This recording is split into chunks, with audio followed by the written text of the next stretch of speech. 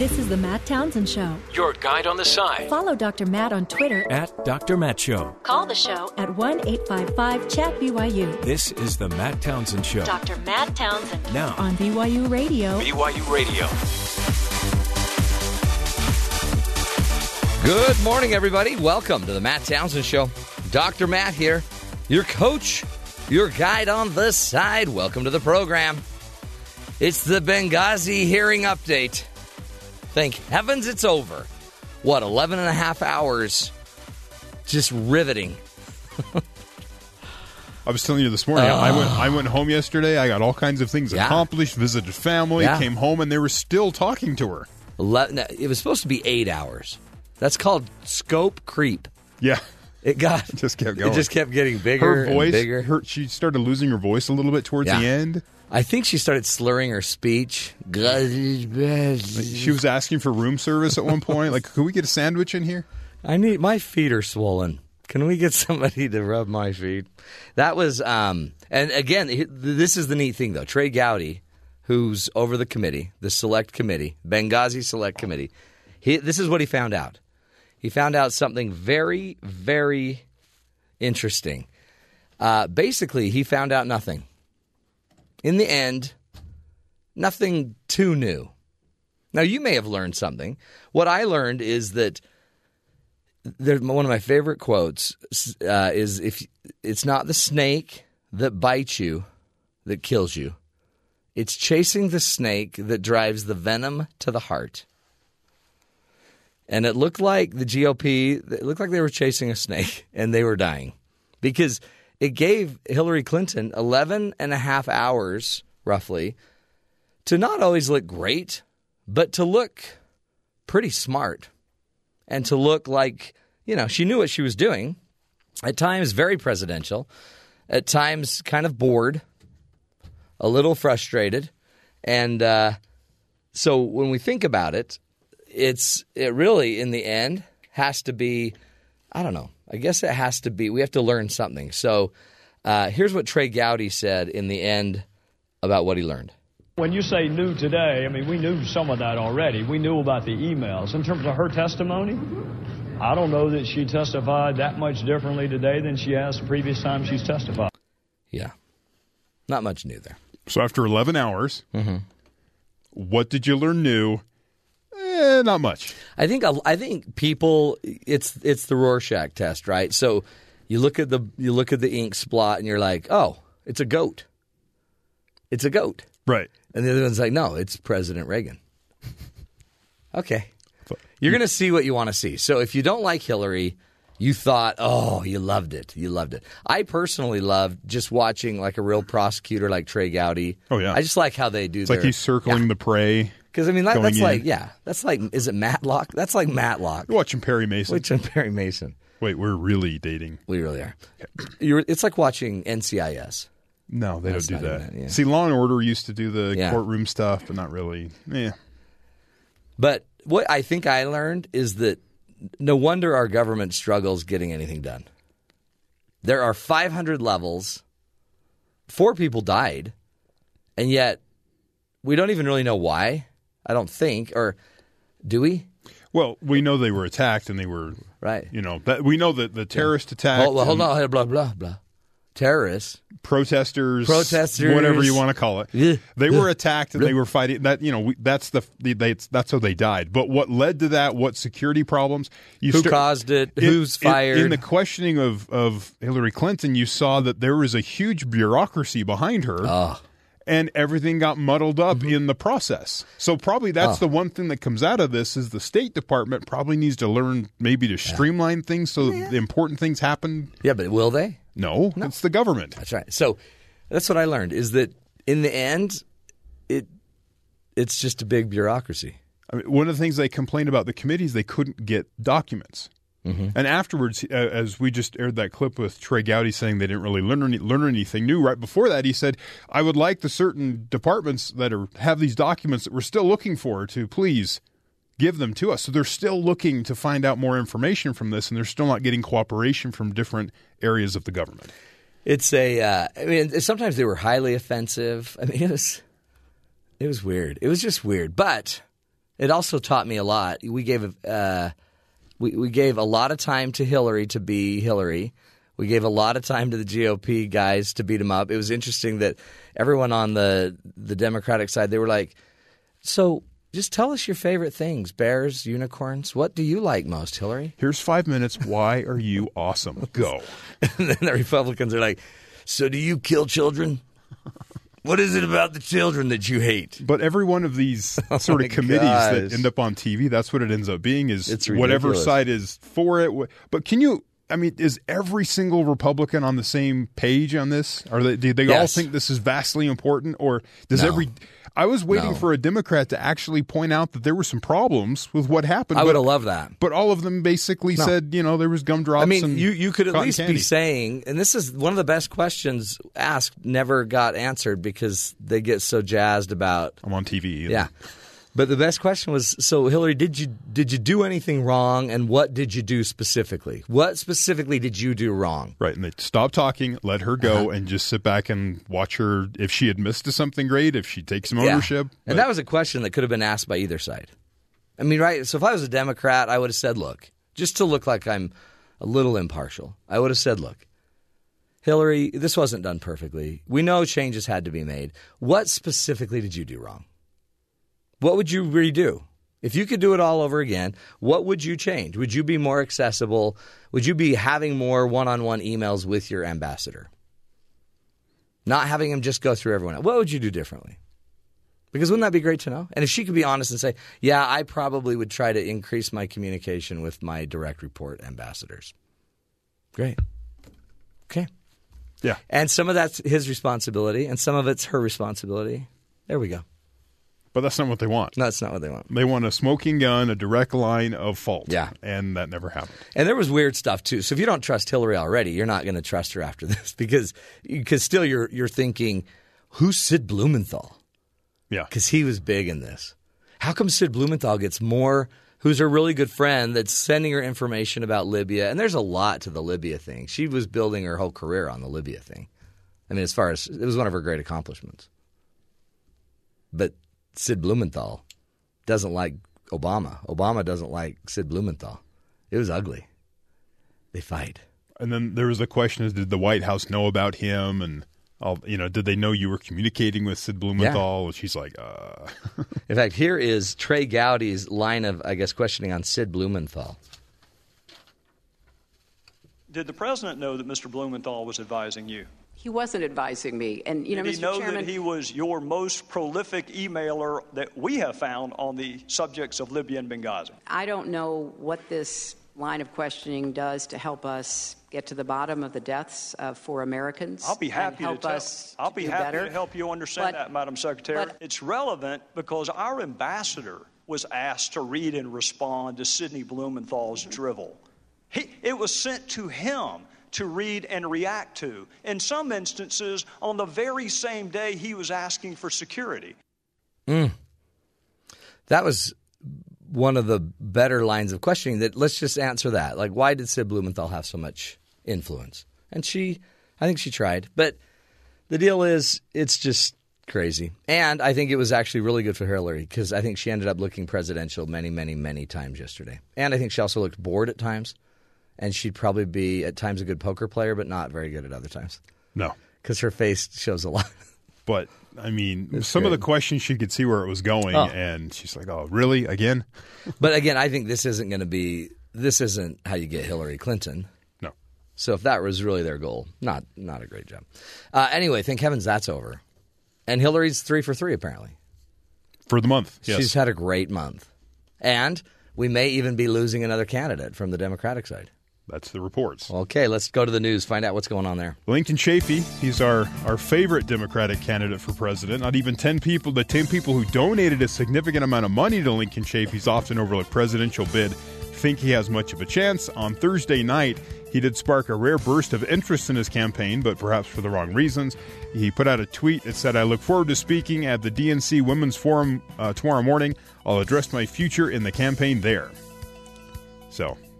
Huh. The assumption is that because his poll numbers have been hovering around zero and he's only raised $30,000 for his campaign, that he'll be dropping out this morning. But we'll find out here in a few minutes. He's supposed to be addressing, I think, around 7:30, so here pretty soon. That'll be exciting. Early Friday, Nashville police said that one man was killed, 3 female bystanders were wounded in a shooting on the University of Tennessee campus. The incident started when 2 young men, not students at the university, said they got in an argument over a dice game, and things turned violent and started. Yeah, dicey. There you go. A member of the U.S. military special operations team was killed when American and Kurdish commandos raided an Islamic State prison in northern Iraq to free hostages being held at the compound, U.S. officials said on Thursday. Reports said that this marks the first time that a U.S. serviceman has been killed in a combat situation with ISIS. That's sad. But the operation successfully rescued about 70 Kurdish hostages. So, successful. We lost a serviceman there. Mexican authorities said Thursday they seized about 10 tons of marijuana in an elaborate tunnel with a rail car system that extended well into San Diego from Tijuana. It was designed to smuggle drugs into the U.S. The discovery on Wednesday marks one of the longest and more sophisticated clandestine tunnels found on the U.S.-Mexico border. Wow. The passage was 9 feet deep, 2,000 feet long, 3/4 of that distance in Tijuana, the rest into San Diego. It was lit, ventilated, and built with metal beams to prevent collapse. It was unclear whether any drugs actually got through the tunnel or if it had an exit yet on the U.S. side. It was also unclear which drug trafficking organization owned the tunnel. Wow. But this is more than just a hole in the ground. Yeah. They had was El Chapo there? Not sure. Okay. Though they think probably his organization was running the Sure, drugs they're getting very good at tunnels. So it was more of a storage place until they finished it. And what's the worst thing about having pizza delivered to your house? The kids are there to eat it. Right. It can't just be you eating it, right? Part of it is it cold. You want a hot pizza. Mm-hmm. Not wanting to risk the delivering of cold pizza ever again, Domino's has designed a car with a built-in oven behind the driver's seat. It took more than 3 years to develop the Delivery Expert, or the DXP, as Domino's is calling it. It's based on a 2015 Chevy Spark. It was configured so there's just room enough for the driver and up to 80 pizzas or side items, according to the LA Times report. That's a big oven. The design is for the vehicle came from crowdsourcing competition, 385 submissions of plans and ideas. And they say over the next 3 months, 25 markets, including San Diego and Seattle, will get the cars. Wow. So we'll have built-in ovens if you prefer Domino's Pizza. Yeah, that means the driver will come to the door with dough on his hands and I flour. just made the pizza in the car. Cornmeal. Holy cow, your pizzas are ready in my back seat. He's flipping the dough as he's driving down the road. And yeah, that's great. Oh, great. You know what? Can I predict that in 2 years we have stories of Domino pizza trucks on fire? I will bet that. The spark has sparked. Hey, here's a question for you. Do you have you noticed the elevating or escalating costs of healthcare? Are you seeing that? You know, we now have the Affordable Care Act, Obamacare, but is it costing you less or is it costing you more? And are those costs going up or down? Apparently, somewhere we got to get control of healthcare costs. They're out of control. And we found a really cool story from the University of Utah where the university has figured out down to the minute what it costs to do certain procedures. And so they literally have hundreds of thousands of line items, actually 2 million rows if you look at it, of different costs for their drugs, medical devices. And now, as an organization that provides a lot of health care, they can tell you exactly what your procedure costs. We're talking to an expert on it. Dr. Robert C. Pendleton will be joining us and teaching us a little bit about this innovative new way of managing costs and figuring out what is the best care, and not even just the best care for the dollar, what is the best care in the end? We'll find out. Dr. Robert Pendleton will be joining us. Stick with us, folks. We're talking healthcare costs next, right here on The Matt Townsend Show.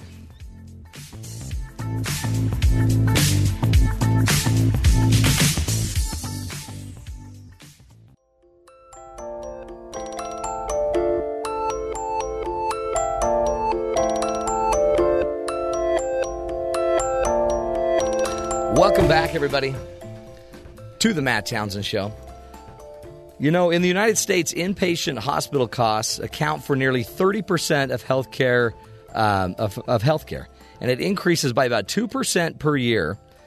And in reality, do we even know what those costs are going to? Most healthcare organizations, I would venture to say, don't really know what any one procedure costs them because there's so many factors, right? I mean, you have to factor in the building. You have to factor in the surgical center, the doctor's wages. You have to factor in every sponge you use, all of the different costs, right?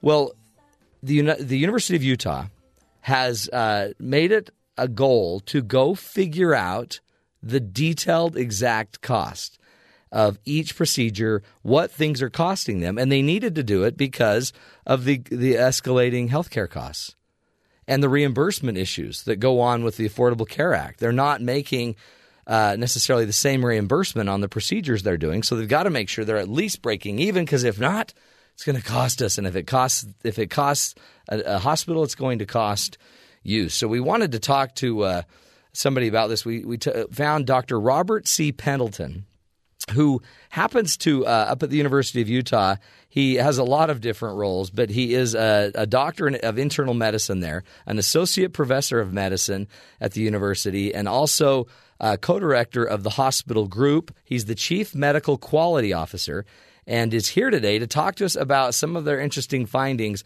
Dr. Pendleton, welcome to the Matt Townsend Show. Hi, Matt. Good morning. How are you? Great. So great to have you on, too. What a big undertaking your organization has done. How do you go about taking a major university and which has so many different hospital procedures going on, so many different employees and doctors? How did you go about figuring out and just talk about what you did to figure out basically the cost of healthcare? Okay. Well, like you said in your comments a few minutes ago, that it's truly remarkable that in healthcare, a given hospital or clinic doesn't actually know what the cost is of the service that matters, and that is the cost of care to an individual patient.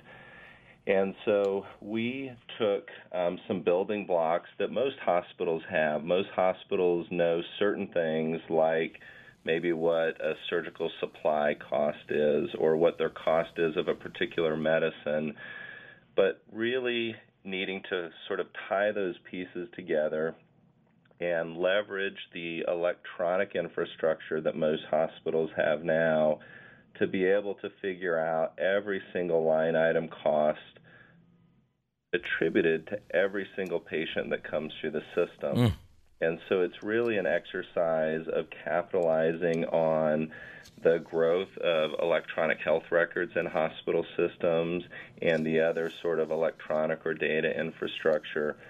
So a goal, vision for what we need to do, and then deploying a talented team to sort of figure out and execute on that. And it seems like what better place to do it than a university setting?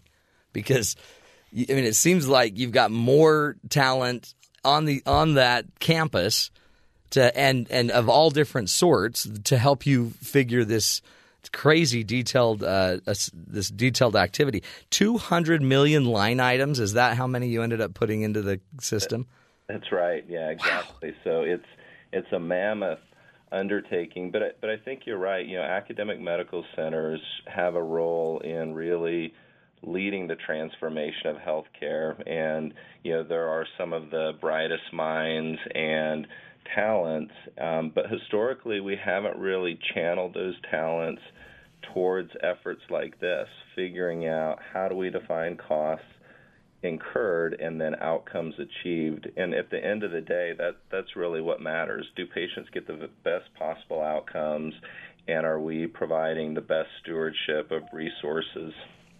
Is it what was the actual motivation? I mean, I guess I'm assuming the motivation is what you just said, best outcome and care. What other things were motivating this decision? Did it have anything to do with, the Affordable Health Care Act? Was a different reimbursement than what you maybe were used to? Did that start to create some pressure to get this done, or what drove the whole desire to get this done? I think all of the above, that there's no doubt that the national landscape is compelling in that we do have a cost crisis in healthcare nationally.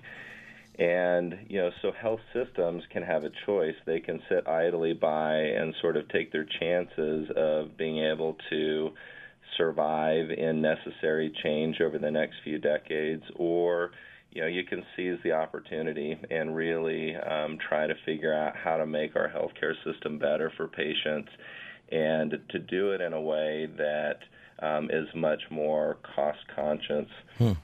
And one other piece, there's an interesting analysis done by the Institute of Medicine a couple of years ago that I think added further fuel to the fire, where they estimated, and probably a conservative estimate, that over $700 billion of healthcare spending is actually wasted. Oh. It's on unnecessary tests or procedures that don't actually help patients. And to sort of take that macro level problem, but actually give your doctors the information they need to fix it, you have to undergo this exercise where you're able to give doctors the actual cost of care of their decisions. Well, and because in this data set, there is a lot of important information for the doctor, right? And once you can start to see. I heard on a podcast your CEO of the hospital there talk about just like hip replacement surgery, and you can now see the differences between each different type of hip replacement and what device you use, and you can actually then track it to the outcomes of the patient and see if this hip is better than this hip and what is the actual costs. And tell me what the doctors are seeing in the data. I think for the doctors, it provides the insights that we'd want. I mean, most people who go into healthcare do so because they want to make a difference for their patients. Right. And having data, it allows a doctor like me in the hospital internal medicine practice to sort of look within my own practice and say, what were some of the reasons when things went really well for patients versus when maybe a patient was in the hospital longer than I expected, and to have the data to try to understand that within my own practice. But then also our data tool allows us, say, for example, me, to select 3 or 4 of my respected colleagues and say, wow, one of my great colleagues who I respect, he's an outstanding doctor, he's actually keeping patients in the hospital half as long and his outcomes are better. And sort of be able to say, well, why is that? And to be able to drill down into individual decisions that doctors make as they're caring for a patient and really learn from each other. I think a lot of this is providing an environment and a culture for physicians to learn from each other, which we believe is one of the fastest ways to drive improvement in healthcare. And to me, this might be where a lot of people get worried, because then are they thinking, but you're saying it would increase and improve healthcare. I wonder if some are worried that, so you're going to give me the minimum standard guideline, or you're going to do the hip surgery that's the least expensive. But that's not how you're using the data to just get the cheapest product out. You want the healthiest product out. Yep, that's there's an old saying that cost is what you pay, but value is what you get. And so the tool that we have is really called value-driven outcomes, and it is all about improving value for patients, not cost-cutting. That some cost-cutting, is part of that waste, things that we do to patients, not with ill intentions, but because we don't have the data to know better, that has no positive impact in a patient's course. And so those are things that, we do want to avoid patients undergoing those types of tests, procedures, x-rays, whatever it is, if it's not going to benefit them. Right. But to also have the insight, well, there may be some things where actually spending more does lead to better outcomes, and that's equally important in us being able to learn and understand those things, because at the end of the day, it's not about cost kidding. It is about the best possible outcomes for our patients with the least amount of cost to get those outcomes. Well, and what an undertaking, because the mere fact that you have now put in the 200 million line items, which is it sounds absurd, but if you just drove by the University of Utah Hospital, it kind of makes sense when you see how vast and from pediatrics and to orthopedics to all these different specialties you have up there. I also know that, a big part of medicine is charting. Everything's charted anyway. Every scalpel's, accounted for. Every cleaning service is watched for. So all of a sudden, you're charting anyway. I'm assuming the program's fairly, integrated into your chartings and everything else every doctor and nurse has to do anyway. So the accounting might even become easier over time. Oh, absolutely. I mean, I've been in practice at the University of Utah for about 18 years, and it was just 10 years ago when our charting was in paper charts. Oh, yeah. And although there's been investment nationally and a lot of pain, if you talk to a lot of doctors about a transition to electronic health records, but having that clinical information in an electronic format is what allows us to start building innovations like this video tool that will help us realize our goal of delivering better care. Yeah. No, I think it's so it's so fascinating what's going on. And then eventually these records will be transferable to you, carried by you to hospital if that needs be. Let's take a break. We're speaking with Dr. Robert C. Pendleton, and he is the Chief Medical Quality Officer at the University of Utah. He's talking about a project that they have undertaken to get down to the exact costs of what it costs for example, 1 minute in the emergency room at the University of Utah. They can now tell you what 1 minute will cost you. They can tell you what a surgery will cost you, down to the minute and the time and per minute. And interesting information. When we come back, I want to talk to Dr. Pendleton about how this, other than just better care, I want to know how this will impact me as an individual.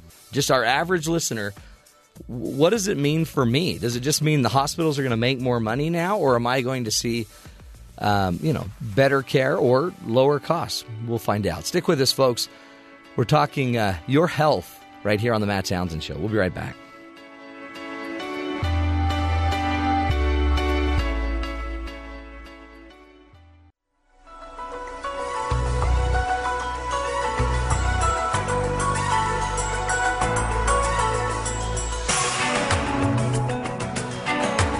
Welcome back, everybody, to the Matt Townsend Show. We're talking about healthcare costs, hospital costs, and joining us is Dr. Robert C. Pendleton, Chief Medical Quality Officer of the University of Utah Hospital and Clinics, co-director of the Hospitalist Group, and an internal medicine doctor. And he's talking to us about some pretty innovative work that they're doing at the University of Utah to actually account for what it costs to see a patient. In any area, I'm assuming, they can check in and figure out exactly what it costs for every procedure, for every treatment, for everything that they're doing. And it's really groundbreaking work. And in fact, or other organizations like Harvard, the Mayo Clinic, they're checking into what's going on at the University of Utah to figure out why. And Dr. Pendleton's here to talk to us about it. Dr. Robert C. Pendleton, thanks again for being with us. Good to be here. I noticed on your website, I found a video of you teaching about this value-based kind of healthcare, of increasing the value. And in there, you have a chart that basically talks about the U.S. Healthcare Performance Scorecard, which has so many interesting little data points. For example, 440,000 people die a year of preventable healthcare-related deaths. 1 in 2 patients do not receive recommended care that they need. $210 billion is wasted annually on unnecessary services. And then you had another statistic of up to $700 billion totally could be wasted. 5% of hospitalized patients will have medication-related adverse events. So the more data you have, I assume, and the more we're collecting the data, especially it's not always just financial data. You're just getting all the data in one place, aren't you? Exactly right. It is taking advantage of this increasingly robust information that we have, but being able to organize it in a way that helps us gain insights so that we can address and tackle problems, whether it's how safe care is delivered, how much the care costs, and maximizing the outcomes achieved. It's interesting. So I have relatives, two brothers-in-law that they're both radiologists, and diagnosing is a big problem because I guess that's one of the main errors that are made in the medical industry is actually the actual diagnosis, isn't it? It is, and it was interesting. Just I think 2 weeks ago, Institute of Medicine put out a report really talking about how common and under-recognized diagnostic errors are in healthcare nationally. And again, that's going to be one more piece of really integrating into our overall understanding of the care that's delivered. What will this do for the average patient, Dr. Pendleton, as far as, is it going to change my costs? Is it going to change, how will it impact me? How does it impact your day-to-day patient? Yeah, I think that's a great question. And one of the things that we know that is an output of changes in healthcare nationally and sort of some of the changes the Affordable Care Act is driving is that a typical patient is increasingly has more and more out-of-pocket expenses. And because of that, patients are going to move away from how we used to look for doctors or healthcare services, which is based solely by reputation, friends or families who may or may not have had a good experience. But the information is going to increasingly be available for patients to make informed decisions. And so it's this path towards transparency where we should be giving patients what is the price that they're going to pay for service rendered, and then within our best ability to predict what do we think the outcomes achieved are going to be. And so although we're not there yet, one of the major first sort of milestones in getting to that level of transparency for patients is an individual health system understanding the cost. Because if you don't know what your cost is, it's very difficult then to put out the sort of price, if you will, for the consumer. Right. Is it because I assume that the University of Utah is getting ahead of the game because you're getting the cost structure down, you're getting your hands wrapped around it. But interestingly, none of your competitors, let's say, are to that level. So at first, they won't want to talk value-driven. But you can, because you can say, look, we're giving the highest standard of care equal to any other care center, but we're able to do it at 30% less, which will be beneficial for you. So you're getting more for your money at this hospital. How long do you think it will take before everybody's kind of getting on the same page and using a more value-based approach, or will it ever? I think it has to, and it will. To what degree and how fast, I think, are really the questions. There will be some sort of high-level insights that certain payers like Medicare will sort of start pushing out and giving patients more and more information. But at the end of the day, the onus will be on individual clinics or health systems to understand both their costs and outcomes and the service that they provide, and then to increasingly make that transparent. And I think it's something that we've talked about for more than a decade in healthcare, but I think the pace of acceleration and actually accomplishing that is happening pretty quickly. So I think over the next 5 years, patients are going to see really a dramatic shift in the information that's available to them and helping them make the best decisions. I mean, I guess that's the point, right? If you can keep the same standard of care, could it be feasible one day, Dr. Pendleton, that you have the exact same or even an improved standard of care with 30% less cost? Absolutely. I think that is the range of things that we see when you have the data and you have an engaged provider group and team to then make things better. that you can improve the outcomes and lower the cost by as much as 30%. So I do think that's absolutely true. I mean, I know in some of the stuff I read in preparation for this, that 20 to 50% of lab tests were just completely unnecessary anyway.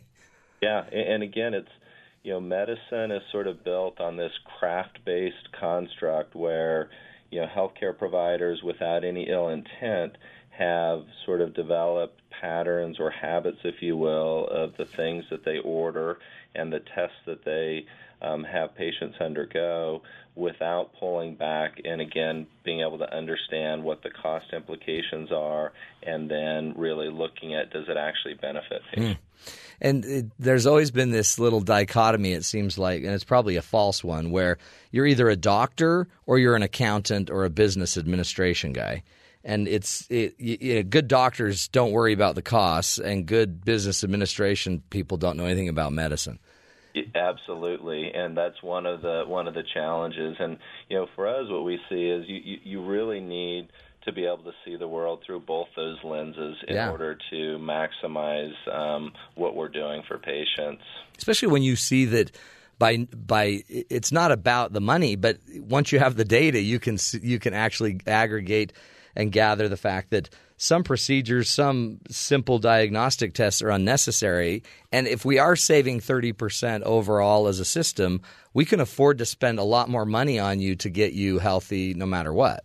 Exactly right. And I think the other part that probably gets talked about less as well is everything we do to patients has some degree of risk.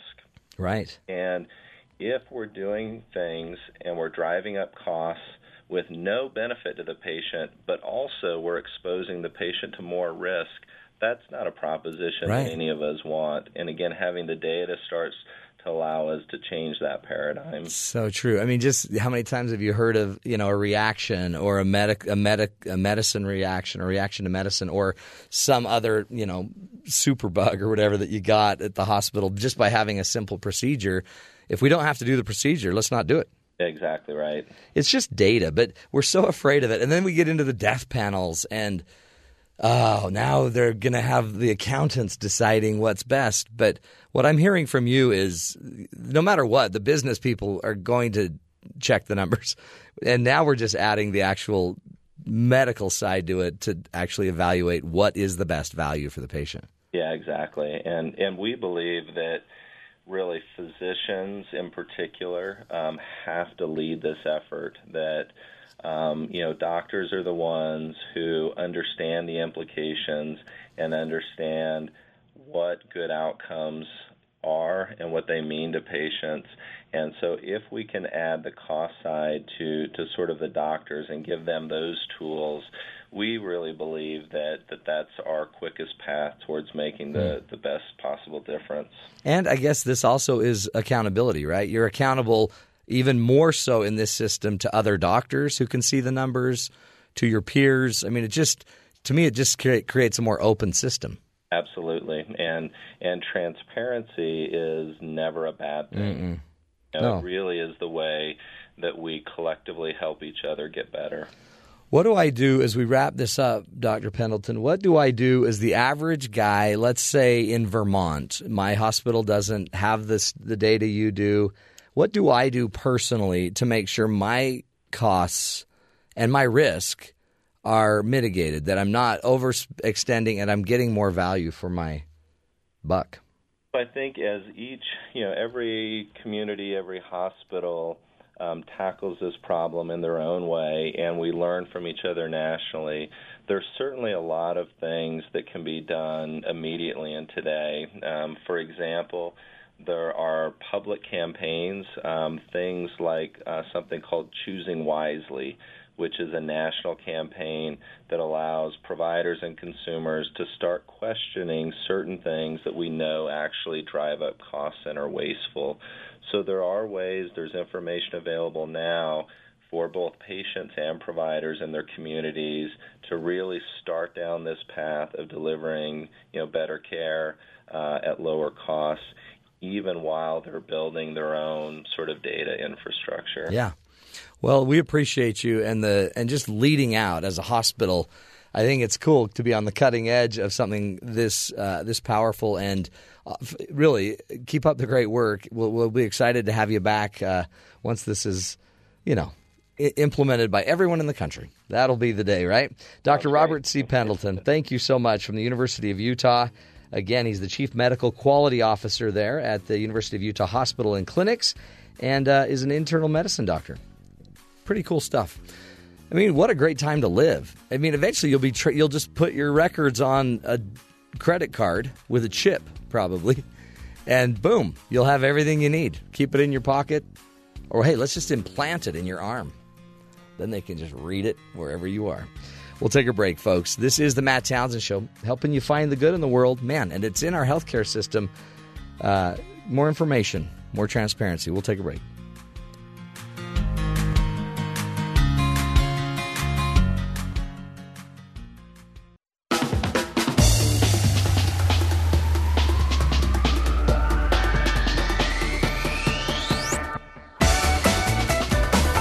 Welcome back, friends, to the Matt Townsend Show. What a crazy thing when you think about it. I mean, when you go into a doctor, everyone's complaining because why does a pill cost $5 in a hospital if you're inside the hospital, but you can go buy 150 pills for $5 at Walmart. Well, one of the reasons is because you simply have to pay for more than the pill, right? Somebody had to build the building. Somebody had to pay for the property.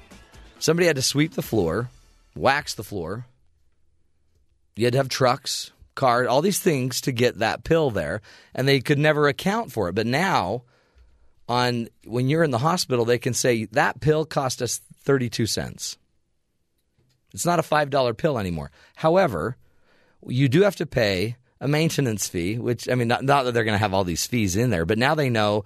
But having you in the hospital to give you that pill took 4 minutes of a nurse's time to go chart it, this much time, this much time, this much time, this much time, and they can actually now account for it all. Now, I know that just sounds absurd. Just give me the pill. Great. Well, before they didn't even know what it was costing them. That pill actually may have been costing them $28. Now they know the pill, 2 cents. The nurse to give it to you and chart it, $4. There's your cost.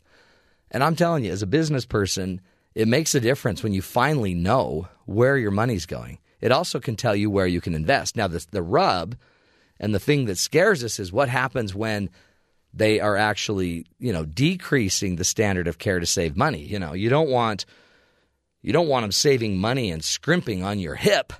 I need that hip.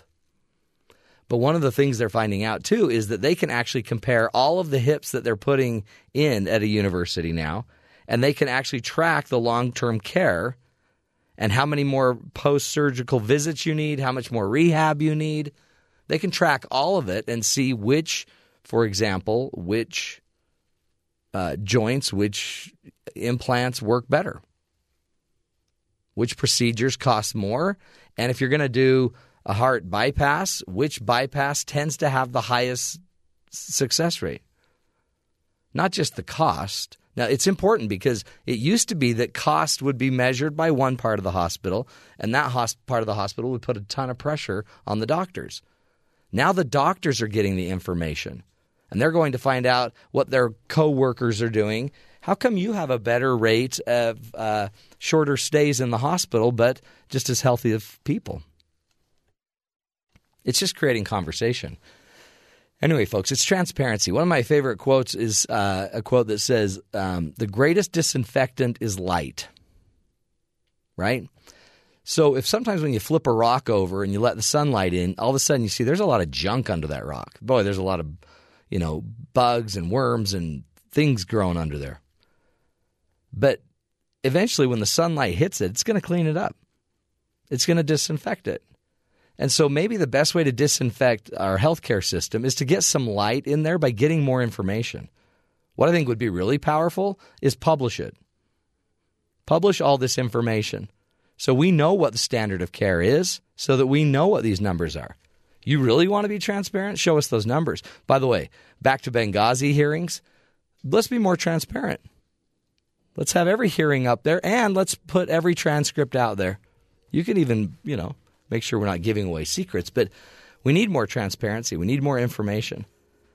And it doesn't mean it's going to make it easier, but it is going to give us a chance to make better decisions. Anyway, interesting stuff. We're bringing it to you so that you can live a healthier life. Just know that you can also push from your side on better health care. We'll take a break, my friends. Come back. A whole new hour, next hour, right here on The Matt Townsend Show.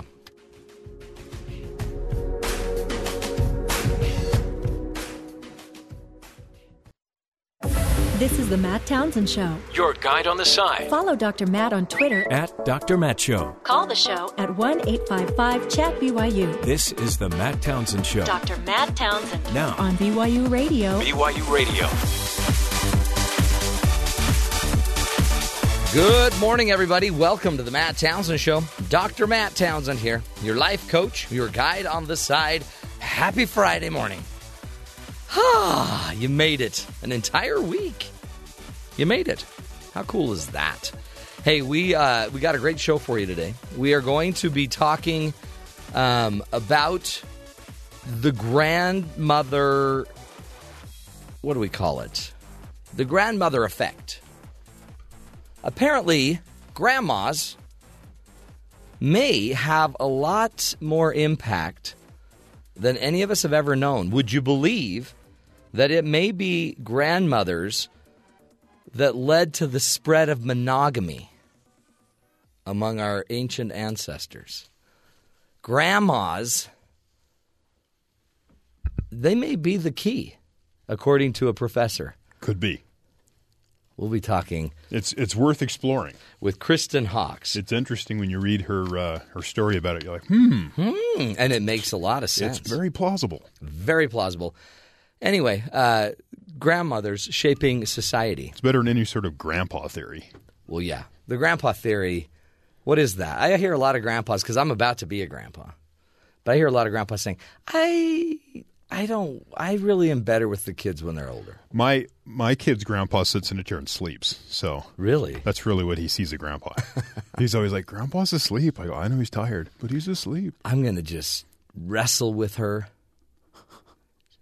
So I'm gonna have a granddaughter. Yeah, be a fun grandpa. I'm gonna in 1 week, once she's born, we're wrestling. How are your knees? They feel okay? Oh, great. Okay. Well, they're bad. But okay. Because that's the problem is you have to get down on their level. Yeah. And that's where the problem kind of comes in is your knees are shot and you can't do that. How old can you be to put someone in a full Nelson? Can you? Is it a year, 6 months? Ooh, when's it safe to put a toddler? Yeah, or an possibly infant. Or an infant. And the danger is probably going to wait till they're a little older. Now, I body slam my kid, but it's like on the couch. Yeah. But that's all for fun. And he's like, do it again. A half Nelson, though, is totally free game. Well, so you can do it whenever. Yeah. So I'll be doing a half Nelson next week. Oh, it's so fun. We'll be talking to Dr. Kristen Hawkes, an anthropologist, about her research. Pretty interesting. Interesting stuff about grandmas. We'll get there. But before we get to grandmas, I guess Hillary Clinton's a grandma. Yes. Benghazi. Is that her grandchild? We call that the Benghazi dodgy. She dodged it. She's done. She's done. She made it through. It's over. In fact, I think she looked pretty good. She looked, at times, incredibly knowledgeable, informed, able, capable. Wow. I think she just set up 11 and a half hours of free time on all the major cable channels. They didn't have to do anything yesterday. Now, apparently, I read somewhere Fox News was the first to turn away from wall-to-wall coverage. Oh, were they? To go back to their own normal programming about... Really? Yeah. Interesting. That seems weird because Fox News historically was talking more about Benghazi. The theory would be that now that they've heard several hours of what she had to say, they could now criticize instead of just listening to continued testimony. Yeah. Wow, that's interesting. interesting. And they apparently did. Yeah, it was the clips I saw, several people having an opinion. Did you hear about this? I'm just going to change the subject. Go ahead. You're going to get back to Hillary and all the news. Did you hear about the guy that can't play Sudoku?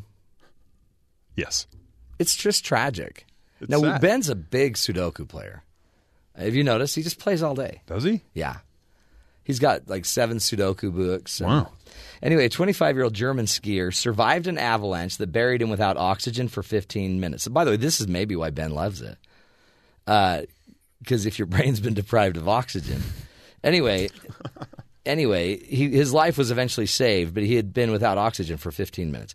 And his buddy rescued him, gave him CPR, saved the guy, but the lack of oxygen to his body tissues and his brain took a toll. And the University of Munich researchers report that it manifested quite an unusual side effect. First, he developed muscle jerks brought on by walking and talking. And at one point in the hospital, he started a Sudoku puzzle, and the muscles in his left arm, which were not injured, began to spasm in what the doctors called clonic seizures. You know, I have something similar, except my leg falls asleep every time I play Sudoku. Really? Yeah. But you know what? You know why? Because you're going to the restroom. That's the deal. Yeah. Trust me, I'm a doctor. I know these things. I am in kind of a weird position when I play. Yeah. Try playing Sudoku standing. They won't fall asleep. But it's only one. That's weird. Experts say that there are some centers for mathematical concepts and other languages in your brain, and the authors have shown that some evidence shows that the fibers connecting the centers were damaged. So every time this guy plays Sudoku now, he gets a little epilepsy. It triggers his epilepsy. Isn't that unbelievable? One accident, and then the next thing you know, you have a seizure every single time you're playing Sudoku. Anyway, consider yourself lucky, folks. Life could be a lot worse. You could either, have survived a horrible disaster of an avalanche, and now you can't play Sudoku, or you could have been going to the Benghazi hearings. Anyway, let's go to the headlines. Find out from Terry what's going on. Good morning. Former Rhode Island Governor and Senator Lincoln Chafee, a long-shot candidate in the Democratic presidential primary, plans to drop out of the race today. His campaign has announced Chafee will make a formal statement at a Democratic National Committee meeting downtown Washington later today, where he plans to say that, quote, "After much thought, I have decided in my campaign for the president today, I would like to take this opportunity one last time to advocate for a chance to be given to peace." So it's worded awkwardly and just like Lincoln Chafee, kind of awkward. It makes you wonder, how come he didn't do better in the race? He's a Republican turned Democrat, which is probably part of the problem. Kind of like Jim Webb, the Virginia senator who also dropped out earlier this week. They're dropping like flies. As we talked about, it was 9 p.m. Eastern is when the Benghazi hearings ended last night. 11 hours of questioning for Hillary Clinton. Everything from her email to Cindy Blumenthal, one of her friends. Just a friend. Not an advisor. So it goes on, all dealing with the ambassador, Chris Stevens, and 3 other men serving our country, dying in Libya. How do we prevent that from happening? Who's at fault, I guess, is kind of what they're looking for. Representative Elijah Cummings, a Democrat from Maryland, warned the Republicans at the outset of the hearings before the House Select Committee on Benghazi. Immediately after Chairman Trey Gowdy finished an introductory statement that largely focused on a scandal surrounding Clinton's private email server, Cummings dismissed the hearing as a cynical political attack. The problem is that the Republican caucus did not like the answers they got from those investigations. So they set up this select committee with no rules, no deadline, and an unlimited budget. And they set them loose, Madam Secretary, because you're running for president. Clearly, it is possible to conduct a serious bipartisan investigation. What is impossible is for any reasonable person to continue denying that Republicans are squandering millions of taxpayer dollars on this abusive effort to derail Secretary Clinton's presidential campaign. Representative Cummings went on to call the hearing a fishing expedition. Donald Trump blamed a young intern for tweeting a negative comment about Iowa voters on Thursday. Earlier in the day, Trump his account favorably retweeted a message from user @MyGreenHippo, which suggested that Ben Carson's Iowa primary lead was due to too much Monsanto in the corn, creating issues in the brain.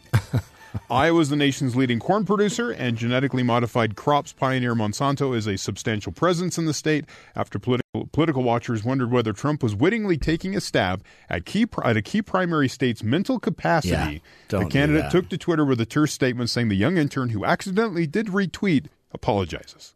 So his personal account, which he said multiple times, it's all him. Yeah. He writes on this account. He's the one that's the voice. It's not somebody else writing for him. Something wrong goes out, it's instantly an intern. I got to get rid of that intern. So good luck with that. Interesting. Yeah, Don. Finally, there is a statue in Ukraine. Mm-hmm. Vladimir Lenin, right? Because it used to be a communist bloc nation. These statues are all over Eastern Europe. There is a law that was put out in Ukraine in March of a decommunization of the state. Get rid of the Lenin statue. So they're trying to get rid of all the imagery, all this stuff that's held over from Cold War era type stuff. Well, as they're going through, there's this statue in in a town outside of Odessa, one of the cities in Ukraine, and they wanted just to pull the statue down. But then an artist came in and said, "Wait, I got a better idea." So he either chiseled, carved, or remachined the face into Darth Vader. Wow. And then put a Wi-Fi router in the head so that everyone gets free Wi-Fi from the former Lenin statue that now looks like Darth Vader. Well, that's creative. It's a thing. Wait till Putin gets there. That's right, because they may take it back over. That's going to get ugly. And he'll take the internet away. So there you go. There's a Darth Vader statue with Wi-Fi in Ukraine. Lenin would be so proud. Not. Hey, interesting stuff. We're going to go to another topic. In just a minute, we'll be bringing on Dr. Kristen Hawkes, who is an anthropologist from the University of Utah. She's going to be teaching us about what's called the grandmother hypothesis, which will set up a lot of our social relationships, how we tend to deal with each other as families, even monogamy. Might all be tracked back to grandmothers and the powerful role grandmothers have played as through the years as we've been evolving as families and people. So stick with us. This is going to be an interesting subject. Dr. Kristen Hawkes will be joining us. Grandmas, get ready and unite. This may be the day of power for grandmas. Stick with us. Learning, doing everything we can to help you live and love stronger. We'll be right back. This is the Matt Townsend Show.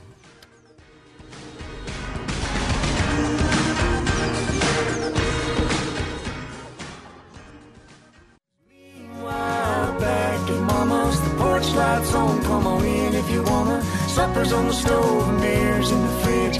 Red sun sinking out low on the ridge. Games on the TV. Welcome back, everybody, to the Matt Townsend Show. What are your memories from your grandma? Does she make the best chocolate chip cookies? Is your motto, what happens at grandma's stays at grandma's? And have you ever wondered why grandma is the way she is? Why she's always stuffing you with food? It may surprise you to learn that it has a whole lot to do with the perpetuation of grandma's genes.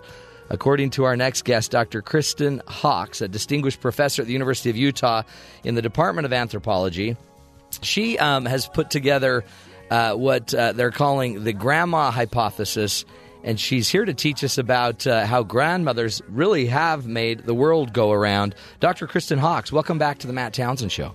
Thank you very much. Great to have you on, and I'm fascinated by this work of yours. You talk about the grandma hypothesis. What do you mean? Get into your research and let us know what you're learning about the impact of grandmas. Well, you'll have to stop me because once I get started, I can just go on and on. That's good. That actually makes good radio a lot of times. Yeah. Well, maybe I can start with we belong to the order primates. We belong to this radiation of monkeys and apes, and we belong to the radiation of the great apes. So they're our closest living relatives. We're all hominids, so chimpanzees, bonobos, gorillas, orangutans, they're our closest relatives. Now, they have relatively slow life histories compared to the other primates, but then there's us, and we have these much longer lifespans, and takes us a lot longer to get to be adults, and we're dependent a lot longer. So the thing that sticks out that's different, or one of the things, I guess we could make a pretty long list about us, is our longevity. And yet the end of female fertility is essentially the same age in all of us. It comes to an end in the 40s for women, for female great apes. So when we're trying to explain how we got this life history we got, using both data from what we see when we look at especially people who are living on wild foods, because there are some places where people still do that. Really, yeah. To solve the problem of, what's on the table for dinner every day in a way that's really ancient, because agriculture is so recent in if you take the long view, nobody had depended on domesticated resources until the last 10,000 years. Yeah, you weren't going to the garden. You were not. There was no 7-Eleven. You couldn't go milk the cow or get those eggs from the chicken. So you had to go forage, right, and find it. Do that. You did. And actually, it took us a long time to put these pieces together, but a set of key observations came from work we were doing with people who were living on wild foods in northern Tanzania, in a part of East Africa where we have this really long archaeological and paleontological record of our lineage. So this is although we are no longer in the Pleistocene, it's a kind of environment that's about the closest analog we've got to the kind of environment that our ancestors evolved in. And we were studying how people solve those problems, how they actually make a living. And we were especially interested, of course, initially in hunting, because the standard story about what happened in our lineage is that drying environments meant that hominid populations that were living in these spreading savannas had to be eating different things because the foods in the forest were retreating, and it was a better deal to hunt than to live on plant foods. And so moms did better to depend on hunting mates and pay attention to their really much more dependent children, and as a consequence we got these nuclear families that we're all familiar with. There you go. So monogamy was about hunting. Mom and dad and the kids, and dad goes off and brings home the bacon, and mom takes care of the kids. That's a story we're all familiar with. Yeah. And that kind of story is one that it actually has a long history of that idea about our evolution, but it really got elaborated in the middle of the last century in ways that seemed really to account for what we see with all kinds of lines of evidence, what we see in the archaeology, what we see in the fossil record, what we see when we compare us to the other living primates, what we see when we look at the paleoecology, all these things. So we were really especially interested in what the kind of archaeological record looks like that gets formed when people are hunting the big animals, which is what these Hadza men, they're really very active hunters and scavengers of big animals. So there are other hunters in the neighborhood, lions, hyenas, leopards, and so on. And they're really good at taking away carcasses from the other hunters. But they're also very effective hunters. And so looking at the kinds of archaeological sites that are formed by carrying out that kind of foraging activity was part of what we were looking at, and especially because there were lots of arguments in the literature about what the earliest archaeology actually told us about the behavior of the ancestral populations that produced it.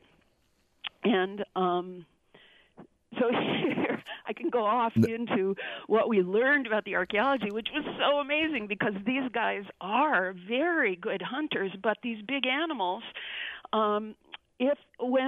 because they're really focused on the big animals, their success per day, so the average capture of a big carcass, so this would include scavenging as well as hunting, the average success per hunter per day was only 3.4%. Oh, wow. So most days you weren't zilch. Yeah, you weren't eating for a long time. If that was what you depended on, right, you would be in a serious trouble. And not only that, but when they got one, they had to split it's a huge pile of meat, of course. Yeah. And so everybody comes to take advantage. So this is not a good way to bring home the bacon to the wife and kids. Right, right. You rarely succeed, and most of it goes to somebody else when you do. And we hadn't initially been especially focused on thinking about what about the old ladies, Mm-hmm. were not had not come in thinking that was going to be important. But there it was in our data, because we were the kind of data collection we were doing meant we wanted to pay attention to everybody, all ages and sexes, how they were spending their time, what they got for it. And these old women, we estimated initially, and then my collaborator, Nick Blurton-Jones, who has been elaborating the demography, has now confirmed all these age estimates that we initially made, that we thought these women were at least in their middle 60s, and they were. Oh, wow. They were major contributors to what ended up on the dinner table at night. They were absolutely critical and really actively producing this kind of resource that takes a lot of effort. So the plant staple, the carbohydrate staple for these guys during all seasons is this deeply buried tuber, an underground storage organ, potato-like thing. Right. And the plant that makes the ones that they think fill them up the best really likes to put its roots down into the rocks, and so it can be down to really more than 1.5 meters. So there can be some really heavy-duty digging with the digging sticks they use, and these old ladies are doing that. And although another surprise to us was that the little kids were very active foragers, we hadn't gone in expecting that, but at that resource, they're terrible, because they're little bitty. Right, so they can't dig. And they just can't do it. They're not strong enough. I mean, they give it a shot, and there are some kinds of tubers they're not bad at. But while they're good at things like berries, although they have little hands, they can manage those. But the resources that are really important, these deeply buried tubers, they just can't cover their own requirements. And so let me get this all straight, though, Kristen. So the men, I'm assuming even the grandpas and the dads, would go out hunting big game or stealing animals from other animals. You got it. And then they'd bring back meat, once every month? That's if we look at the rates per individual guy, that's right. It's about, and they go every day, right? So yeah. It's about one success a month. Oh, that's crazy. And they bring back a lot of protein, and it's like a big barbecue. Yeah, and in fact, actually, when there is one of those big carcasses, everybody goes to the kill. Oh yeah. Because, everyone go. They don't even bring it back. Yeah, you can't carry it back a right. big kill. Well, everybody eats at the kill and then carries, whatever's left. A lot, yeah, which they carry back, and all of that produces archaeology, which wow. we were tracking. So my collaborator Jim O'Connell, who's on the faculty here, was paying special attention to, because he is an archaeologist, to what the archaeology looked like.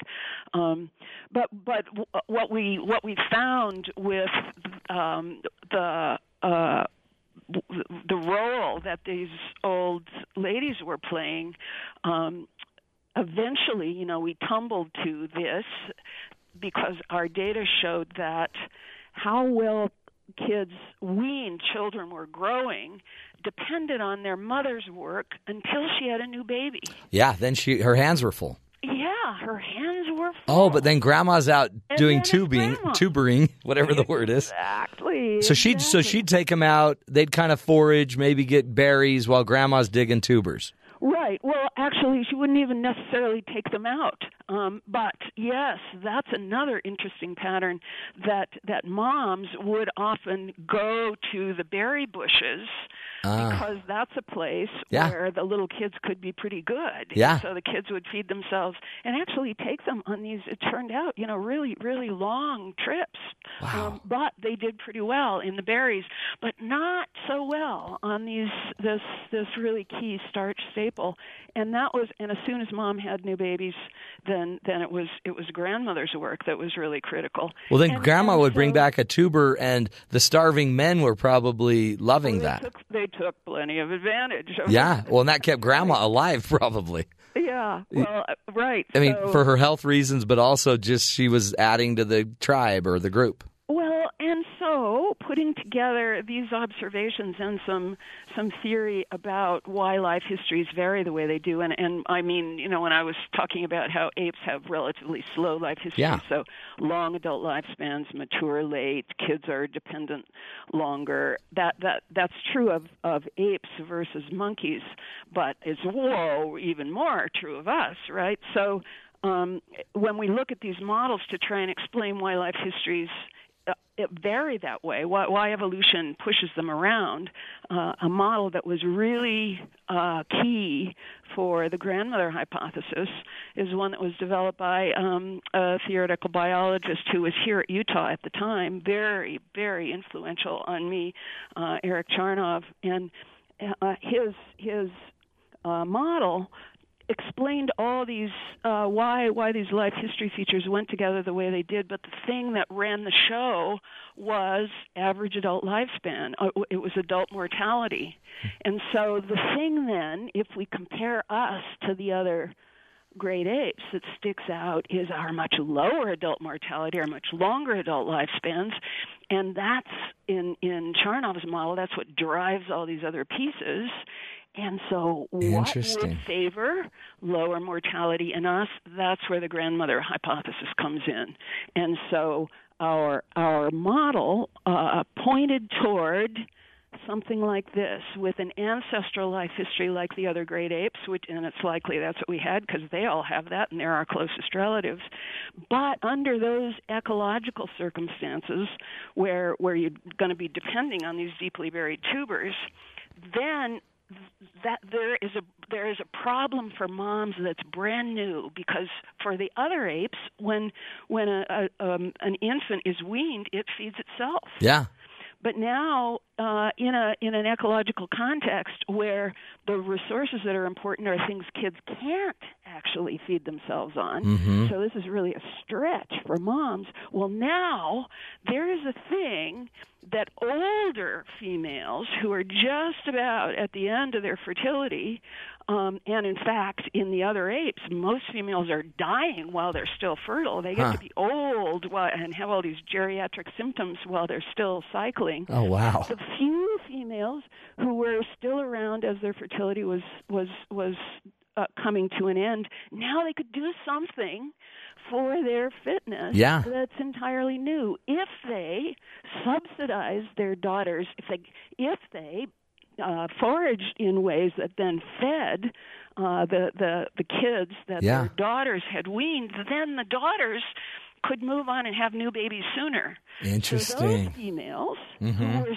slightly had mutations associated with slightly increased longevity, they now had a fitness advantage, which meant I have air quotes around this. I'm about to say longevity genes, right? Yeah, right. And we want to know what are those. But at any rate, the females that had those mutations now would be the ones whose daughters would also have them, who would get more help from their mothers, who could have kids faster. They would end up with more descendants. Wow. And through that pathway, selection would favor increased longevity and slower aging as a consequence of the effect that grandmothers have on the number of descendants that they produce under those ecological circumstances. So the grandmother hypothesis puts all those pieces together to explain why we have this weird life history. It's fascinating, and it's wow. I mean, there's so much to it. I want to unfold more of it. Let's do this, Kristen. Let's take a break. We're speaking with Dr. Kristen Hawkes, who's a distinguished faculty member at the University of Utah in the Department of Anthropology. She's teaching us about the hypothesis of grandmas and how they really have helped us elongate our lifespan, our living cycle, by simply finding the important role that they could play of feeding children and allowing their daughters to have even more children. Powerful stuff. Anyway, we're going to be unfolding it a little bit more and try to understand what it means to us today. And also, even I want to get into grandfathers. What were they doing? And also find out a little bit more about monogamy, because that also became important, because if you hunt together, you'd survive together, apparently. We'll take a break, folks. More with Dr. Kristen Hawkes when we come back. This is the Matt Townsend Show.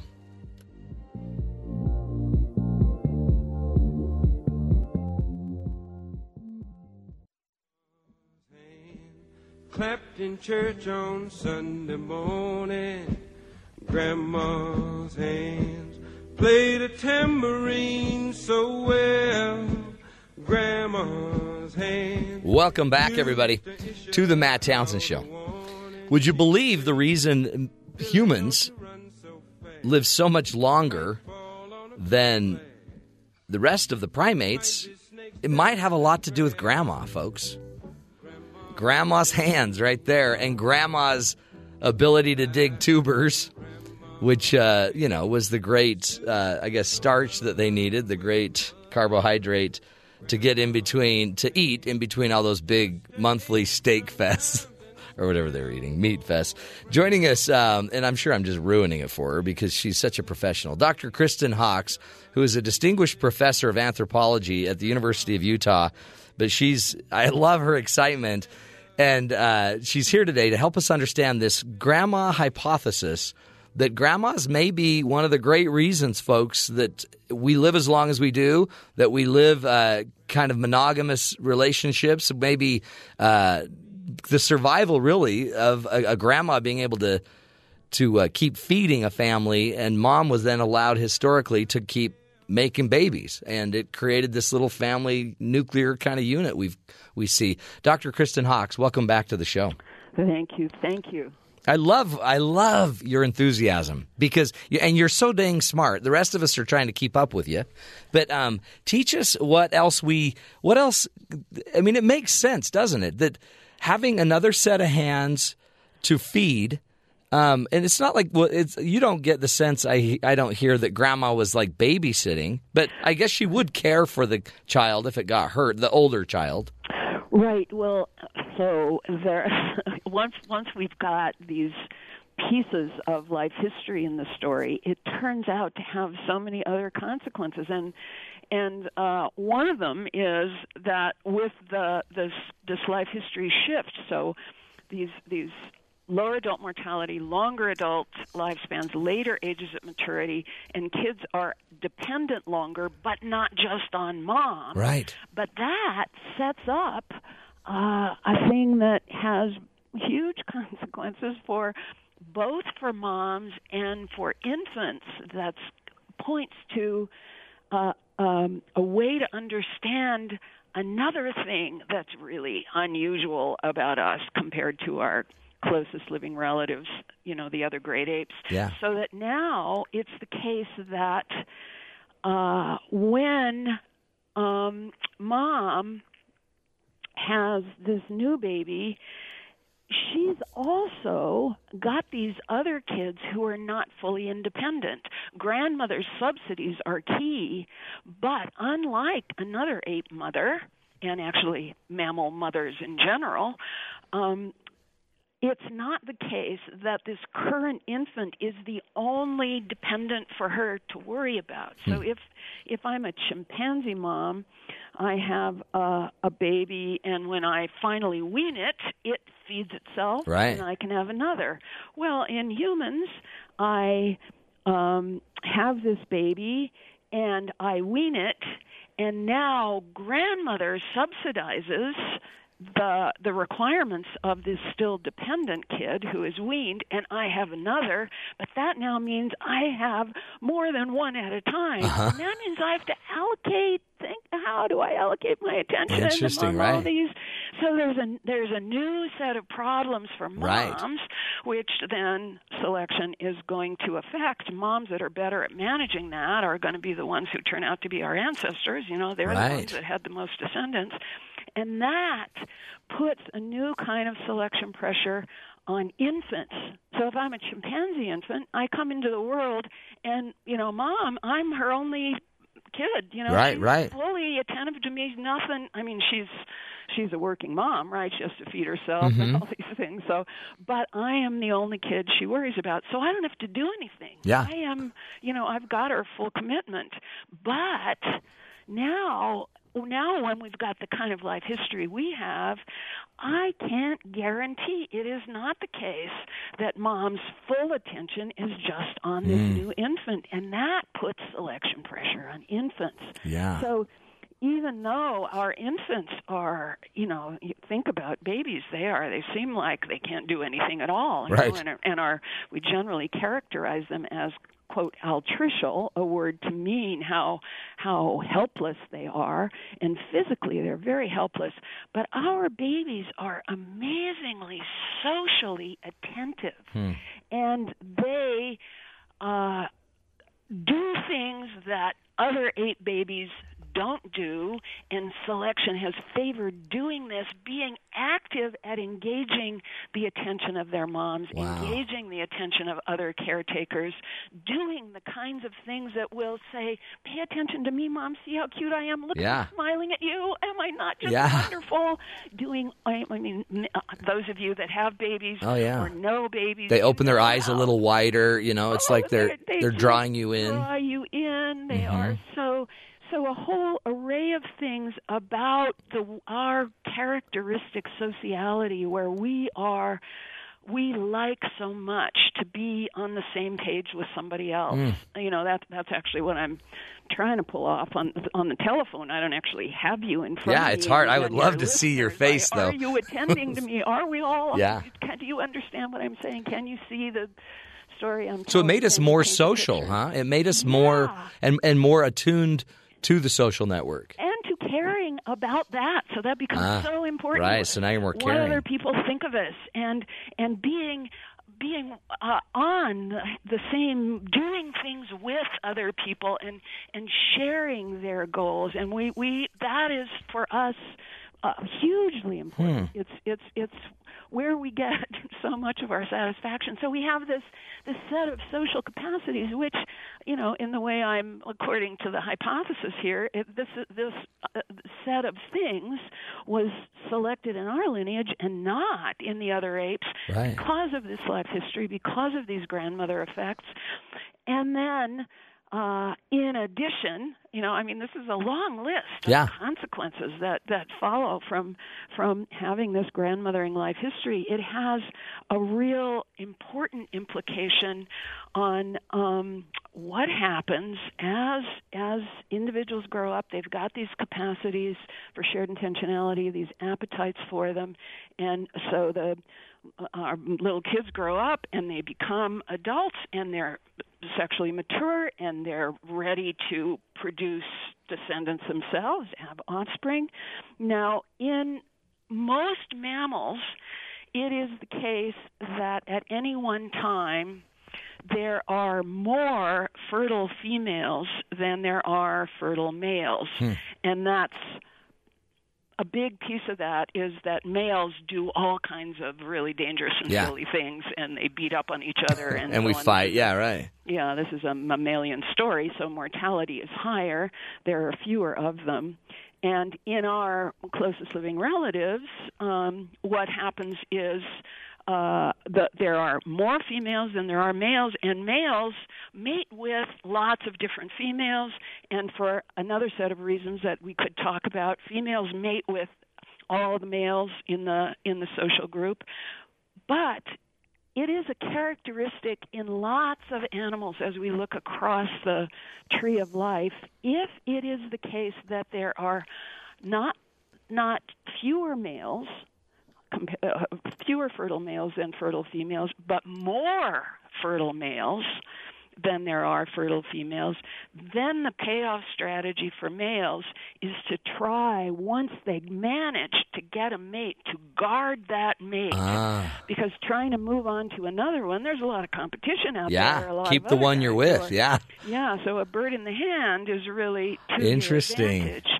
And what happens as a consequence of this grandmothering life history is that lifespans are getting longer, but the age that female fertility ends is not changing. It's remaining where it is for the other great apes. Fertility is essentially over in the 40s, but now there are all these old guys who are still fertile, and so very unusual for a primate. In humans, there are more fertile males at any one time than there are fertile females. Oh, true. And now I'm talking about the actual sex ratio, not the operational sex ratio, which is really also an interesting story. That's always male biased. Oh, that's so true. So we weird. Yeah. All right. So now what's going on among the males is a kind of competition among males that includes these old guys, and the young guys are always behind, in a sense. The old guys have already established their relationships and their position in the social order and so on.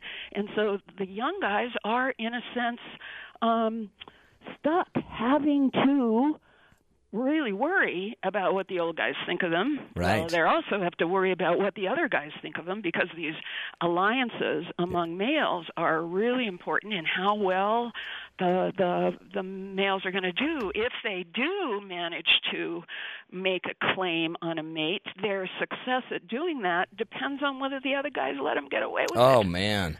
Right. So, and whether they allow him to hang on to her. Right? So let me ask you this, Kristen. We only have about a minute left, but so it's about, it really has then solidified the hypothesis is that it's solidified monogamy, it's solidified the longevity and lifespan and lower mortality rates.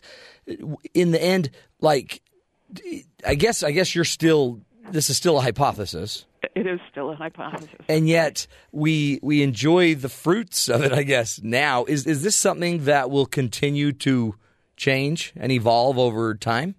Well, I need to say just a sentence or two about the monogamy thing, this pair bonding habit that we have. This is anthropologists looking at people in all kinds of cultures all over the world. This is a thing that living people do, right? Right. And it really distinguishes us from our closest living relatives. They don't do that. It's actually an unusual thing for mammals to do. Mm-hmm. So here's a hypothesis about why we do it. But those pair bonds are widely variable in how long they last. Okay. They are whether they're exclusive. Often they're not. They can be short. It's even possible to have more than one at the same time. Yeah. So there's enormous variation in those. But there are some regularities in how fragile those pair bonds are that also are correlated with the sex ratio. So although when we look at our hunter-gatherer sample, it's so different from the living great apes in being extremely male-biased sex ratio in the fertile ages, where it's the other way around in chimpanzees. The more male-biased it is, the stronger the pair bonds. Okay. And when it is slightly less male-biased, still male-biased, but slightly less, so there are relatively more females, then those pair bonds are not so strong. And so there are a whole array of regularities once we've started to focus on this that look like they might fall into place. And actually, Kristen. there are social scientists and anthropologists not coming at it from this grandmothering perspective, but just looking at the variation, have talked about the sex ratio and the mating ages as having important consequences for how stable family units are. Yeah, especially going forward. A lot of pieces of what we want to understand about ourselves, and the way behavior varies from one time in history or one social context to another. Professor, we appreciate you. We've got to cut you off. We've got a break. We got to take. But love the research and the insight. Oh, thanks, Matt. And seriously, truly enlightening. And what a great idea. I mean, look at how much we take for granted just in life and what we don't know, and yet how we came to be who we are. Powerful stuff, folks.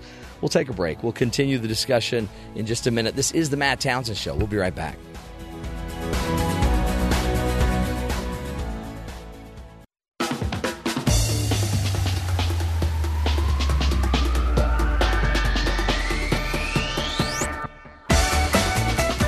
Welcome back, everybody, to the Matt Townsend Show. Fascinating.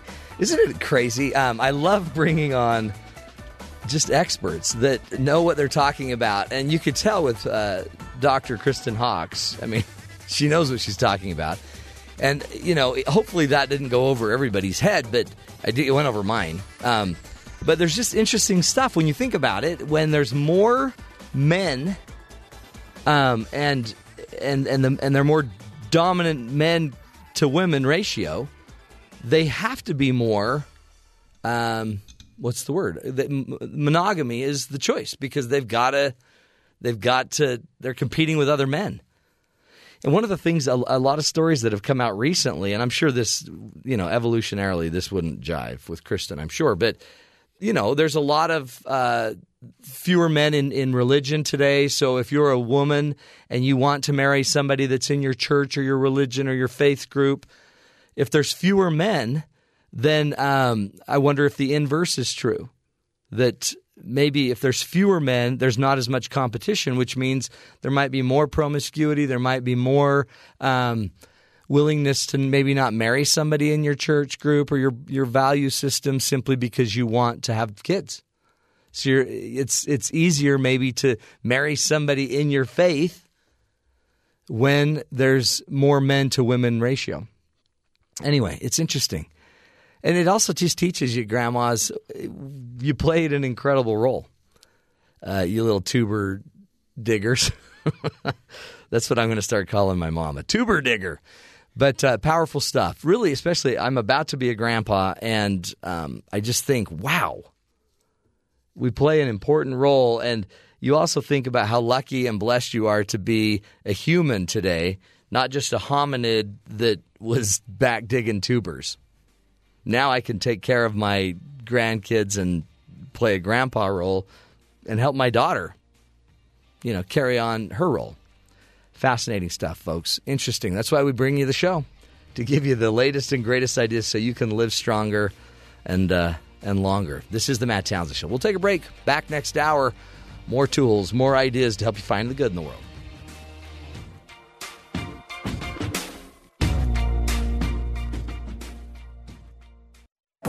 This is the Matt Townsend Show. Your guide on the side. Follow Dr. Matt on Twitter at Dr. Matt Show. Call the show at 1-855-CHAT-BYU. This is the Matt Townsend Show. Dr. Matt Townsend. Now on BYU Radio. BYU Radio.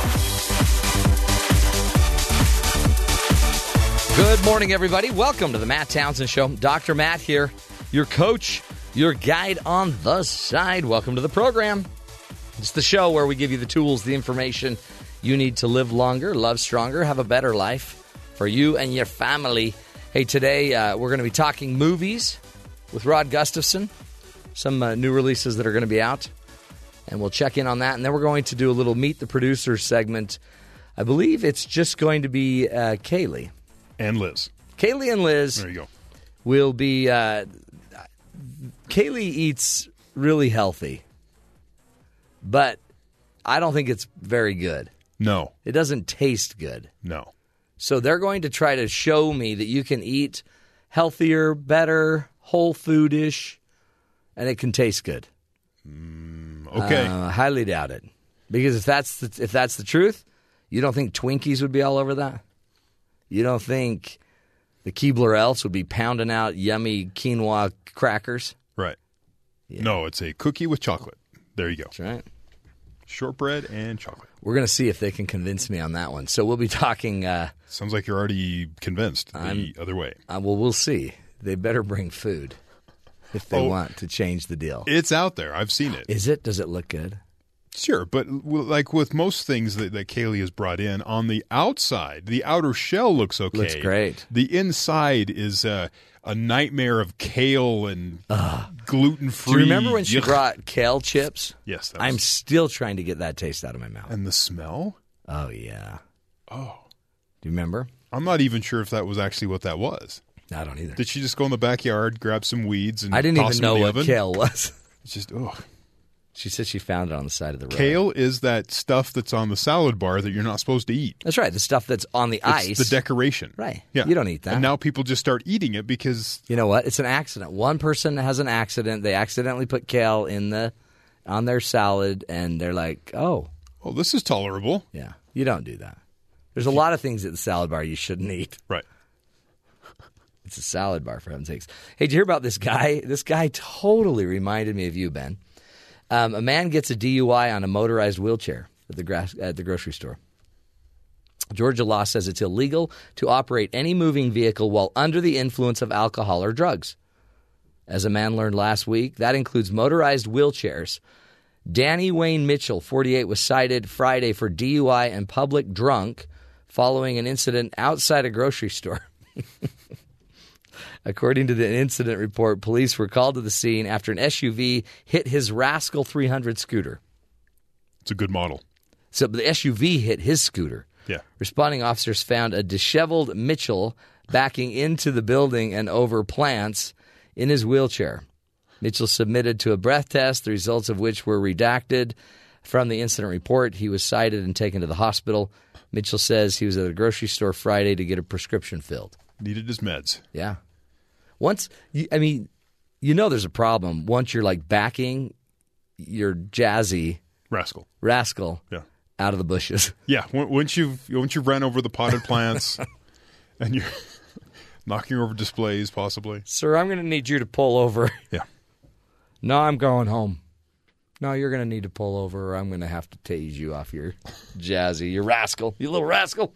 Anyway, today, by the way, is National Boston Cream Pie Day.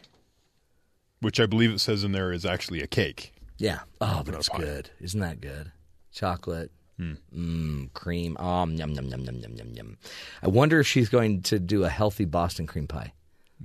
I don't believe that's what that is. Doubt it. Bummer.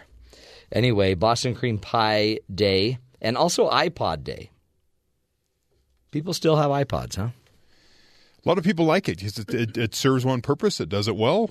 They enjoy it. Nails it. You don't have to buy an expensive phone so you can have your music with you. You have your iPod. That's right. I have the original Shuffle. Do you? It's about as big as a pack of gum. Uh-huh. Yeah. I still use that. Works well. Yeah, that's all you need. I load it's like 200, 250 songs and go for a run. What a guy. Yeah. I'd like to see you do the Shuffle. No. Do the Shuffle. No, it's okay. You don't want to? No dancing. Oh, that would have been so good. There's no natural rhythm. Mm-hmm. There's the light feet that are needed. I tend to clop around and stomp around. It's not. There's no real agility, no coordination. Yeah. No. So dancing really isn't something I'm going to do. No, but you're in great shape. Well, I mean that from my heart. Hey, Hillary Clinton dodged the Benghazi deal. Did a great job, I think. She looked very presidential. She had good hair versus the last time she appeared had kind of scraggly. Yeah, that was hard. Paul Ryan, he's in. He's running. Which basically says, okay, I'll be the speaker. Yeah, fine. Running. He's the only guy running, and he'll be the speaker. He's not the only one running. Well, there's the other guy that Webster is it that actually there's a couple other people. Yeah, they don't have a shot. But Paul Ryan's the guy. I mean, it's like he's even more dominant than Hillary. But as I found out, this says a new poll finds that 64% of Republicans and 74% of independent voters would prefer the next speaker to be selected from outside of Congress. Oh, now, yeah. This doesn't matter because they're looking at voters for the poll, but members of Congress is who matters. But the people would rather. But I bet if we else. went to that poll and asked them who the new speaker should be, do you know who it would be? Who? Ellen DeGeneres. There you go. Boom. She'd be fantastic. She could dance. Wouldn't that be she great? She could crack a joke. Mr. Speaker, she'd dance her way into the... Oh, that would be great. Yeah, she could dance up and down the aisles, get everyone dancing. New song of the day. I think it would drive... I think it would make people happier. Have that guy announce it's the State of the Union. Yeah. I don't know. That's his hype. That would be her hype guy. Yeah. Just to get the house up on the the feet. Crowd loose. Get them going. That's great. Well, all right. So that's my vote. Ellen DeGeneres for Speaker of the House. Let's go to the headlines, find out what's going on around the world. After 11 hours of Benghazi hearing featuring Hillary Clinton covering everything from her email correspondence with friend Sidney Blumenthal to her Libya policy as Secretary of State to efforts to rescue Ambassador Chris Stevens. I have been racking my brain about what more could have been done or should have been done. And so when I took responsibility, I took it as a challenge and an obligation to make sure before I left the State Department, I said, okay, what must we do better? That was seen as one of her more authentic moments during the 11 hours of she seemed like she was really emotional. And while that was all going on over in the House chamber, United States Capitol Police detained and charged a man named Larry Dawson with unlawful conduct and assault on a police officer after an outburst in the U.S. House chamber Thursday afternoon. In between a few congressmen speaking, Dawson was heard shouting that he is a prophet of God. Oh. He was then escorted away by police. You're not supposed to talk. Yeah, no. You can sit in that. It's an upper balcony above what's going on, and you're not supposed to say anything. So he was escorted out, which probably is when he assaulted a police officer. Yeah. So, well, I mean, do prophets of God assault police officers? I have not read of any recently. I don't remember that in the Bible. So there's that. Former Rhode Island Governor and Senator Lincoln Chafee, long shot for the Democratic presidential primary, plans to drop out of the race later today. His campaign has announced, so he'll be out. Huh. Goodbye, Lincoln Chafee. We barely knew you. Isn't that sad? I mean, look at how the Democrats do this. One debate and they're dropping like flies. I just learned how to say Chafee. So. Yeah, you used to call him Chafee. Chafee. Remember the guy that took over the pharmaceutical company? Yes. And took that pill. Mm-hmm. $1 pill. Went from like $13 to $750 a pill? Yeah. A pharmaceutical company announced Thursday that it plans to introduce a significantly lower cost version of that pill called Diaprim, the drug that made headlines last month after the price jumped to $750 a pill.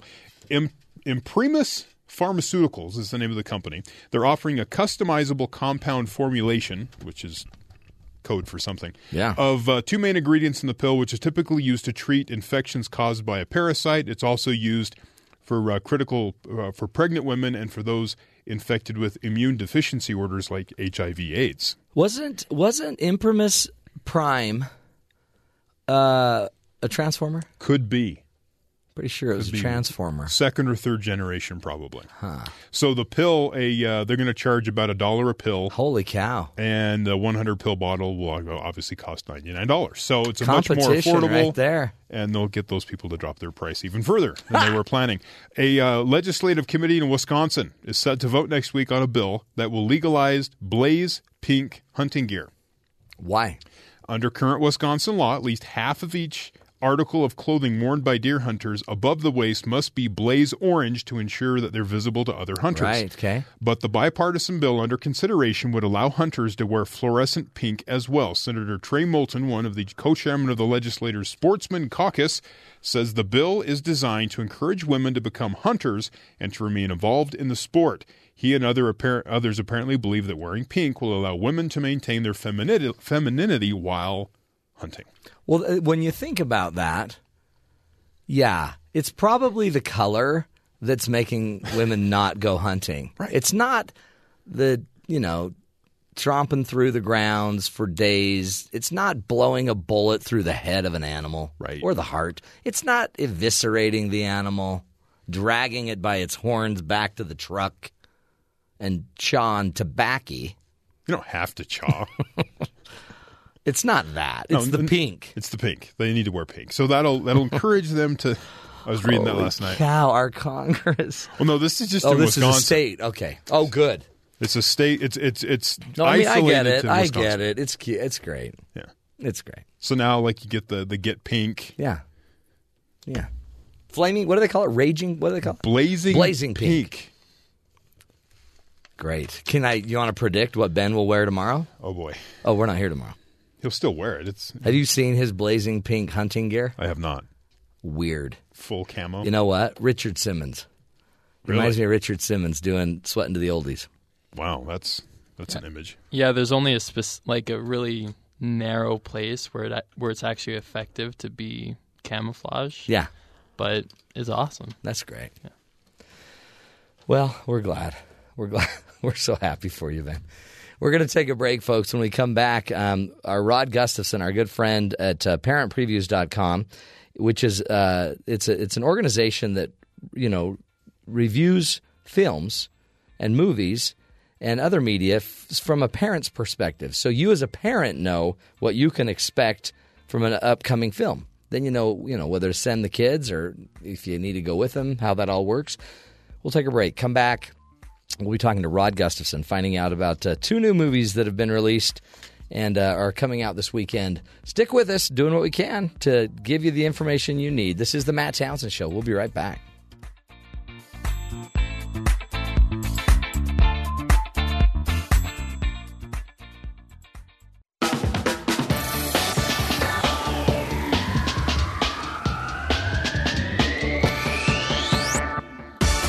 Welcome back, everybody, to the Matt Townsend Show.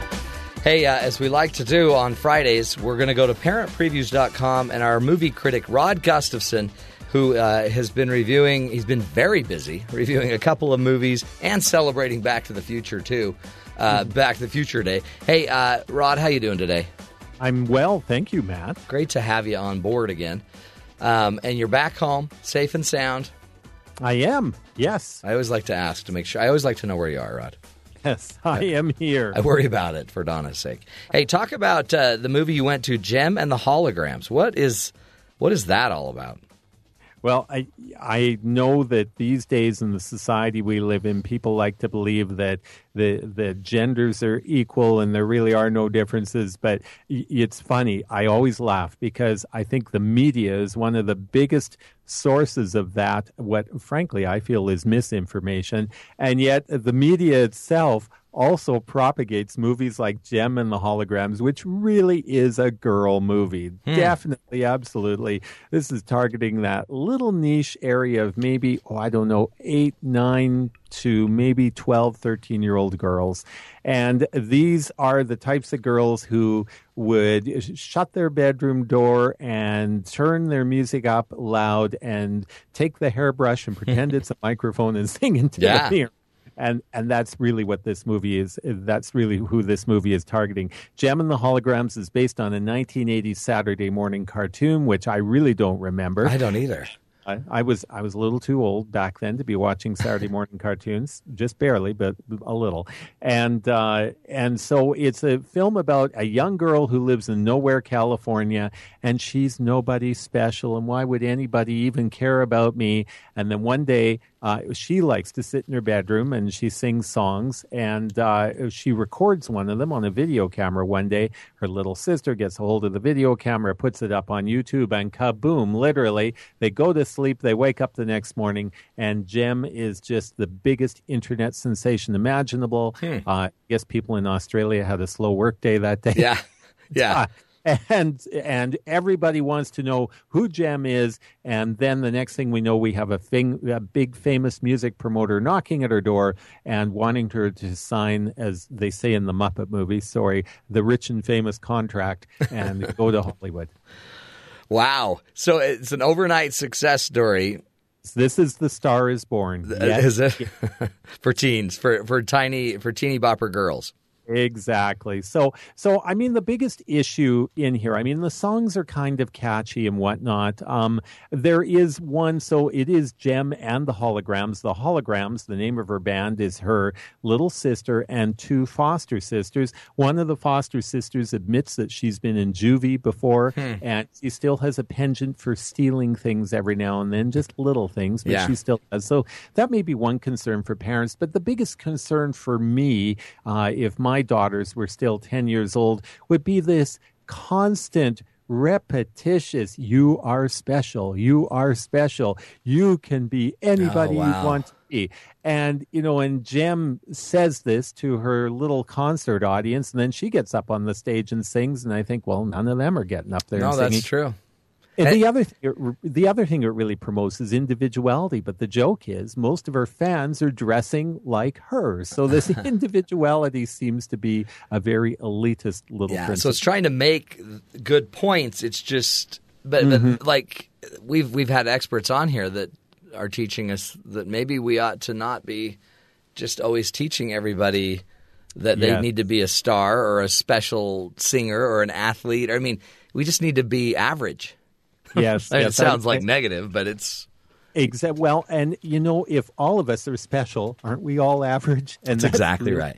That's really what it boils down to. And so there's some cool, catchy songs in here, but they're all the typical anthems, and they sound so much like so many other songs on the radio that I hear today. I call it the hymns from the religion of individuality, and that's really what it is. Yeah. So the girls, the young girls will like this, the 12-ish-year-old girls. It's PG, right? And what did you rate it? So what grade did you give it? Grade overall, it was a little bit of a reluctant B grade, I must admit, because but when we really look at the movie, I think a lot of 10 to 12-year-old girls will probably come out of it with a smile on their face. And, it's relatively benign, but again, parents, you may want to modulate that message a little bit that not everybody can be a rock star. Another movie you looked at was The Last Witch Hunter. Talk about that. The Last Witch Hunter. So this is Vin Diesel. I laugh. Poor Vin Diesel. Okay, I just don't feel like Vin is all that great of an actor. Sure. And I think he's probably pretty excited about getting with the hopes. And this one definitely is, you can tell just by the way it ends that they're hoping this is going to be a franchise that's going to develop. From what I understand, Vin tweeted a few days ago that the sequel is moved into development mode. And this is a story. Vin Diesel has been cursed by a witch 800 years ago who he attempted to kill, and he's been cursed with immortality, which means he can never be with his wife and kids in the afterlife. Well, now in the present day, he's walking the streets of Manhattan, and he's aware of all of the witches who are there, and they've all entered into this kind of tense little truce that the witches won't harm the ordinary people, but Vin Diesel is one of the people who is in charge of kind of policing this truce. Meanwhile, the Catholic Church assigns what they call a Dolan to care for Vin Diesel's character. They know who he is, and so he has gone through 36 of them. His 36th Dolan, played by Michael Caine, is just about to die, and he's been assigned a new Dolan, played by Elijah Wood. And this new guy, he's pretty naive, and so Vin Diesel's character is a little bit concerned whether he's going to be able to do the job or not. Well, that's an interesting premise. That's a great. I mean, it's got a lot you could do with that. It does, but it really boils down to, and in fact, one of the characters says, "You're not going to go fight her alone." Well, it turns out, and I'm not really spoiling much here because on Lionsgate, who is distributing this movie, they have even revealed the big spoiler is the witch queen who he killed 800 years ago really isn't dead. And so guess what? It's going to be a big battle in the streets of Manhattan for the last 20-25 minutes of the film. You can see it coming like the 5 o'clock express. And so it's, again, one of these movies that starts off interesting, but you got the big battle between the immortal guy and the immortal witch, like, well, who's going to win? Yeah, we know who's going to win. That's Vin Diesel, for crying out loud. Is it PG-13, right? What grade did you give that? So this one's going to be coming up. Still working on the review. It's not up quite yet, but it'll be getting a C grade on this one. And a lot of, kind of fantasy violence, frightening, and violence without blood. The other thing, too, for people who maybe have a religious sensitivity towards witches and that type of thing, a little bit dark and a little bit demonic in some areas as well. Wow. Well, Rod, you did it again. You took a bullet for us. Rod Gustafson, again, go check out his parentpreviews.com website, and those reviews will be coming up on both of those movies. It's just great insight, and I appreciate that somebody's willing to go give the parents this information before we just drag our kids to the movie. So, Rod, keep up the great work. We'll talk to you again next Friday, and go check out the website, parentpreviews.com. We'll take a break. When we come back, we'll be talking to some of our producers and talking about food, healthy choices, quinoa. Really? We'll be getting to that. Stick with us, folks. This is the Matt Townsend Show. We'll be right back.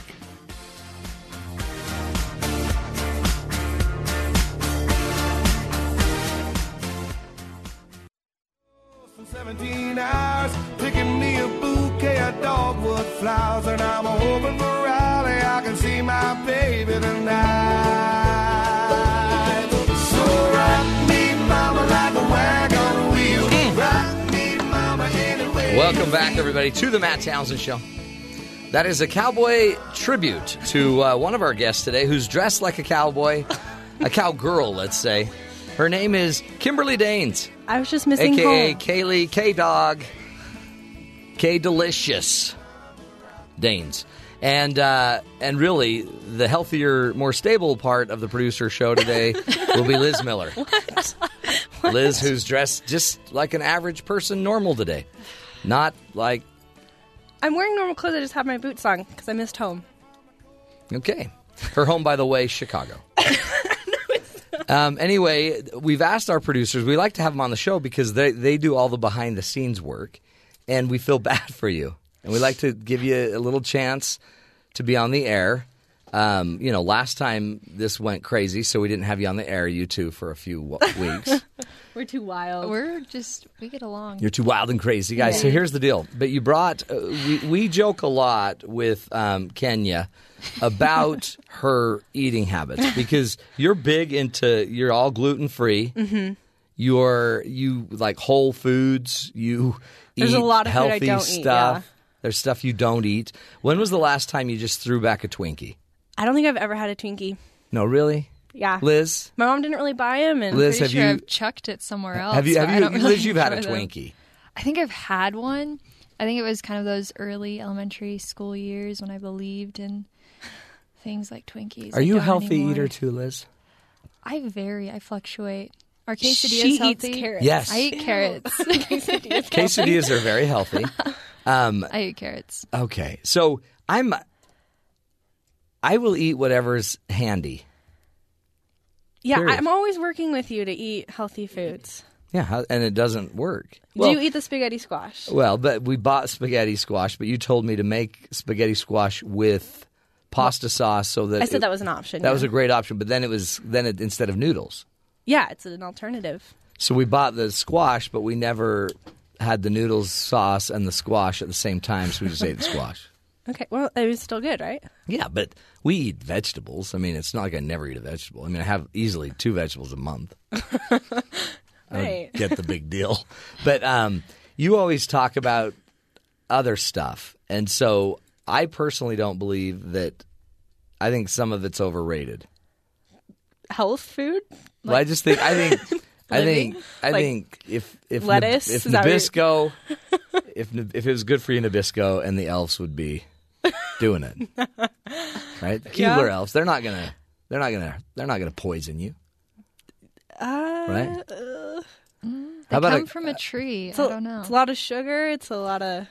So what am I supposed to do? So give me some healthy alternatives. Well. So instead of noodles, you can use spaghetti squash or other vegetables that you can turn into noodles, like zucchini. Those are alternatives. See, yeah. Keep going. I made you a cake today. This isn't necessarily healthy, but it's a gluten-free cake. So there's alternatives to flour. Right. So I wanted to show you that. But you're sick. You're allergic to flour. Yeah. I can't eat gluten, and I can't eat dairy, and I choose not to eat meat. You know that earlier, last hour, we talked to a professor who is an evolutionary theorist, and she basically would have said, if you're allergic to flour, you should be dead. And my family and thinks your that. genes would not evolve. Or you shouldn't be a grandma. Yeah, one of those. Or you shouldn't. But so my thing is, it's such a trend right now to go gluten-free. It is gluten-free. very trending. It's like everyone's like going gluten-free, which is great. But you do it to look cool. No. Well, because you wear the shirt, I'm gluten-free. Look at me, I'm gluten-free. She's kind of like the hipsters of gluten-free. Yeah. Like, she was first. I did it before it was cool. Yeah. But is it really, it's a real deal? This isn't just a trend, right? For me, yeah. People are really gluten intolerant. Yeah, definitely. and lactose intolerant. Yeah, those are real. I choose not to eat meat because it grosses me out, but my whole family, they're big on meat. You're meat intolerant. It's a choice. I'm choosing to be intolerant. But have you ever just had a really good barbecue? So I'm from Texas, and my dad smokes meat every weekend. Loves it. Does he filter it? Is it filtered? Yeah, it's filtered smoked meat. No, he has it's Bluetooth connected to his phone, and it'll go off at 3 a.m. If the temperature's not right, he goes out there and moves coals around. He cares more about that smoked brisket than he does his own children, I think. That is his baby. He would say that's not true. I sit there and I eat the salad my mom makes because I don't like meat, and my family thinks I'm crazy. Have you ever tried tuber? Because that was from our earlier interview where the grandmas used to go out and grab the tubers because the men would only bring home meat about once every month. Interesting. Yeah. Okay, so here's what I got to do. Okay. For real, this is... It's a cake. It's a cake. It's made from quinoa. I know it'll be good, and we'll test it. It's not healthy. It's chocolate and sugar. So what else should I be eating? We've only got a couple minutes. What else should I be eating? Well... We kind of wanted to test you. Okay. So think what's in your fridge right now. Right. And tell me what you think the healthiest things are in your fridge that your wife has let me bought. tell you what I had for breakfast. Perfect. And this is a healthy breakfast. You're claiming this was your healthy breakfast? No, this was an available breakfast. Okay. But I had what would equate to probably 2 apples in apple slices. Okay. That's good. I have but it's all processed in that it's ready to go. It's cut. It's all made for me. But it's still an apple that came from God's great earth. Washington, probably. And I had, I also had some cake, like applesauce cake. Well, it wasn't cake. It was bread. Is that where you were getting your apples from? No, it was like some bread that... Like a coffee cake kind of thing? Yeah. You have a lot of bread in your house, I think. Yeah, my wife's big into carbs. She's like the carbaholic. But she's just healthy as can be. It's crazy. And then I have grapefruit slices. Okay. So tell me that's not healthy. I mean, it's not super balanced. The grapefruit slices are good. Yeah, grapefruit's good. That's a good thing. I'm not getting the cake for breakfast. It's not cake. It's bread. Okay. Bread with It's like banana bread, sugar and, kind of. Okay. Yeah. Okay. It's sugar bread. There you go. What more do you need? No, really. Right. That was great. But I didn't choose the pudding that was in the fridge. Didn't choose it. That's good. Good. Okay. I didn't choose to do what are they called? Like a little breakfast sandwich. Didn't choose that. Oh. Chose the apple slices. Okay. All right. And I'll get more. So, more. it's just about little decisions every day, Matt. You can do it. Well, and I'll get another serving of fruit. I've got a fruit by the foot. Well, there are raspberries on this cake. That counts, right? I'll eat the raspberries on my cake. They're actually quite healthy. In fact, I'm pretty sure today I'll get about 3.5 feet of fruit. I mean, a lot of people. That way. So I don't know how many servings a foot is, sad. but This is I'm so pretty sad. sure it's 2 servings per foot. Oh, so sad. I think so. So what else then should I eat? Like yours is all gluten. I mean, I get it. Whole Foods. I've heard it. I've heard it. It's just hard. This is easier to grab a bag of It's actually apples not that hard. and a cup of whatever. People always apologize to me when they find out I'm gluten intolerant. They start telling me how sad that must be, and No, I'm surviving. People. I don't feel bad for you about your food. There's other things I feel bad about. Well, it's not that hard, Matt, and I can help you. Well, I can continue to try and encourage you off the air. Well, Kanye, thank you. You're welcome. Liz, thanks for escorting her in here. My babysitter. Liz Miller and like Kanye West Daines, a.k.a. Kaylee. Yep. They're great. We're honored to have you on the team. And now you can eat cake. And now we will eat cake. I got to go talk to the other guys down at BYU Sports Nation. Don't tell them about the We'll cake. take a break. We'll come back, visit our buddies down there, find out what's coming up on their show at the top of the hour. Stick with us. We'll be right back. This is the Matt Townsend Show.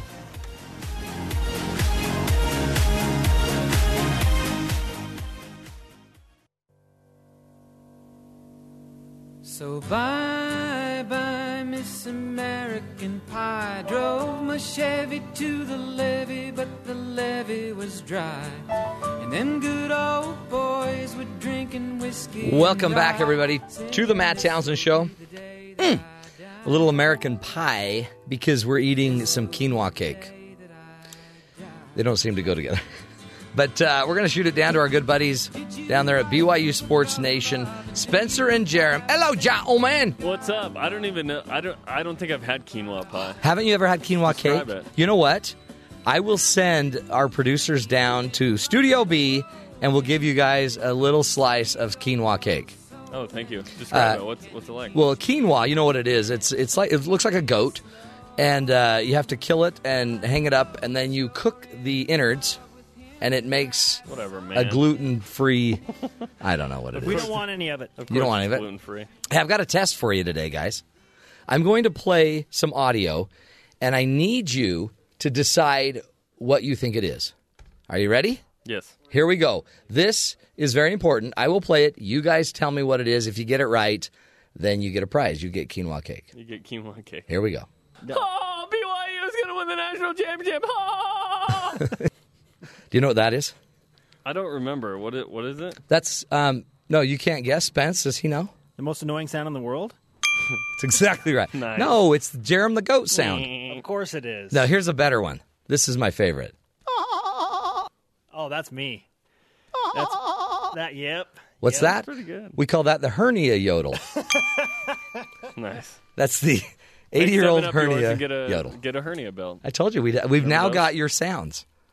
And they're on my board, which means I can play them anytime I want. That's right. Hey, is it true tonight we have a very, very, very, very special moment? Boom, shakalaka, laka, laka. Yeah. Are you guys hosting that tonight? We're hosting that tonight. Boom, shaka, laka, laka, laka, laka, laka. Yeah. Was that what that was? I think it's like, there's a lot of laka in that boom. Yes, there is. Tell me. Dunk contest, 3-point shootout, skills competition, and you'll see some scrimmaging as well. The men and women's teams. So it's your first chance, one, to hang out in the Marriott Center for a basketball event. Yeah. In the newly renovated Marriott Center. It looks fantastic. Cool. New blue seats, Brand new lower seats. bowl, Yeah. New video boards, underbelly boards too. Awesome. Then you get to see this year's teams. It'll be great. And you guys, you host it, or do you participate, or do you just talk? No. Thankfully, we don't participate. Yeah, no dunk contest, 3-point shootout. Yeah. It's live on exactly. Live on BYU TV 9 Eastern Time, or if you're local, you want to come hang out. Hang out. It sounds and it'll be packed with people.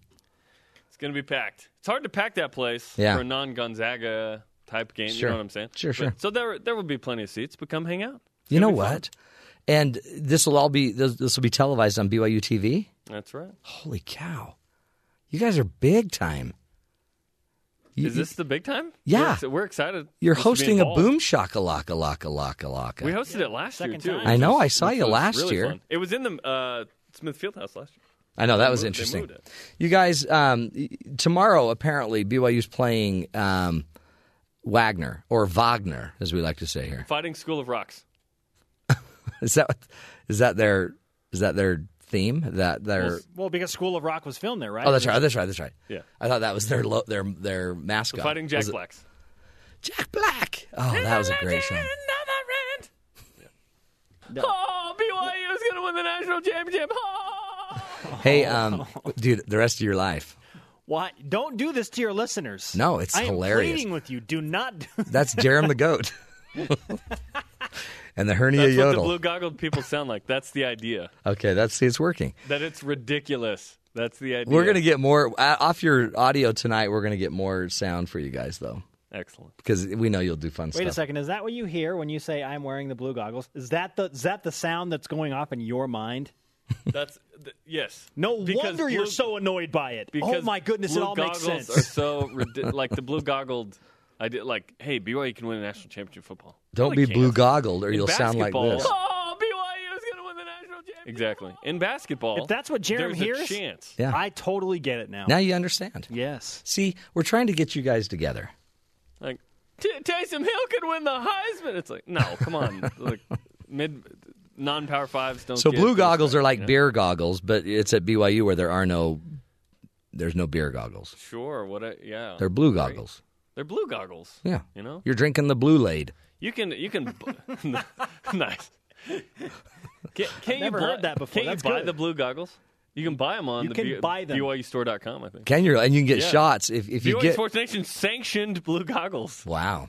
They don't come with. You ought to brand voice. them though. That's a great brand. No, they're on the. I'm holding them right now. I think we can hook you up with a pair, Matt. Can you? I'll run it up right now. We know some people. I'm going up right now. You- I'll bring you. Jerem's going to be there. I'm leaving. You run them leaving up, the and we'll studio. give you cake that you can run down. Jerem's leaving the studio literally right Jerem now. has left the studio. Yes, I'm alone. So tomorrow, that'll be Studio fun. B. We'll get Jerem on the microphone. Oh, you guys don't have time. Here's what I have to know, and you got to answer it, Spencer, because this is going to depend on if I watch the game or not. Why should I be interested in BYU Wagner? Because not only can BYU finish off an undefeated October, which they will, Mm-hmm. and get bowl eligible, which they will, but we, for the second time, are bringing back BYU Sports Nation Bingo. Wow, that's right.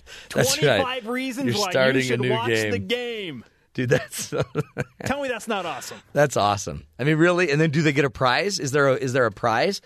Hold on. Jerem Jordan in the studio. So tired. You ran the whole way. I just ran up. He's really got blue Here's goggles. the blue goggles. And we've got quinoa cake. Ooh, can I take a? Jerem's out of raspberry? breath. He left like 10 seconds ago. Dude, you should have seen him. He looked like a gazelle. I dare say Yeah? that was a 5.3, 5.40. No, I have a raspberry. Holy for my cow, cake. I'm wearing these goggles and Oh, BYU's going to win the national championship. it makes me crazy. We didn't have this No fancy wonder. board I in know. front of us Shut when we up. did the show in This here. is- I know, this is because, they I'm pay me. legitimately tired. He's out of breath. Sit up straight. What's happening there? What's Holy happening? cow. What else do you have on this board? Oh, boy. Spencer, what's your opinion on anything? My opinion on anything? Nice. Hey, good to see you. I'm going to run back down now. See, Jerem. Don't Holy fall down. cow. He started all of our audio. Gosh, he's in great shape. He's something else, huh? He didn't even take any cake.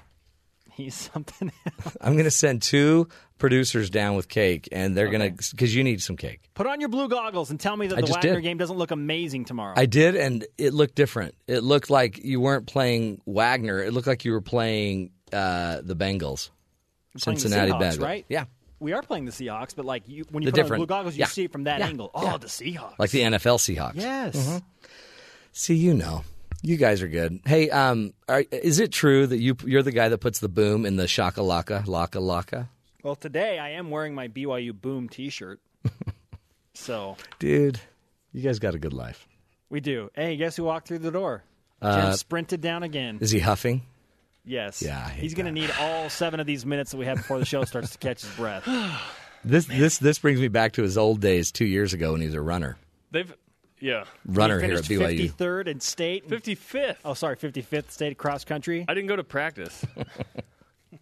But they let me be on the team. You guys. He has this cool board in front of him where he can play the different sound bites. Yeah, we weren't that cool. They upgraded after we left. They're like, Well- the clowns are gone. Let's upgrade. Well, they just said that not everyone can push buttons, but they said I'm really good at it. Yeah. So they just let us have the mute button. They- That's yeah. about it, though. yeah. They it's mandatory in my studio. You have to have a mute button. But I also have these other buttons like this one. That's what it reminded me of when Jerem was running up the steps. This is how Spencer would do it. Up onto the bridge. Bounce my way up there. That's so sad. Someday I got we'll some have sick we'll boosties, man. have button fun, and we'll play a game where I'll just have to use all my buttons to communicate through the Okay. entire show. Okay. Okay, next time. Hey guys, have a great show That'll be your tomorrow, greatest show ever. or have a great show tonight, and we'll see you. I'm sure somewhere on the field at Wagner, filling in for the football team. Sounds good. Thanks for the raspberry. That's right. Thanks for poking our food and walking I only away. looked at the left portion. Yeah, that was awkward. Okay, we'll bring you something down. Thanks, guys. Have a great show. Goodbye. Goodbye. Yeah. Can't believe he ran up here. Do you know what it would take to get me to run? Do you know how hard it is to run after you've eaten Twinkies all morning? I'd have to sit down halfway up the steps just to like cough out a Twinkie. They got a great deal. They're going to do Boom Shakalaka tonight. We never take a note, Ben. Will you ask Dawn why we never get to do Boom Shakalaka? Laka Laka. Yes, do you want me to ask him indignantly or calmly or... Yes, both. Start Okay. with indignation. Okay. Then calm it down and just say, no, seriously, Don. Okay. How come we don't get to be on Boom Shakalaka? Let's just invent our own. We don't need to go do theirs. Let's just invent our own. For marketing purposes, should we keep it the same name or... No, yeah. Let's just do Boom de Leon. I'm not going to write that down. It's like Ponce de Leon, but Boom de Leon. I just think it sounds really exotic. Did you hear this story? This is just sad.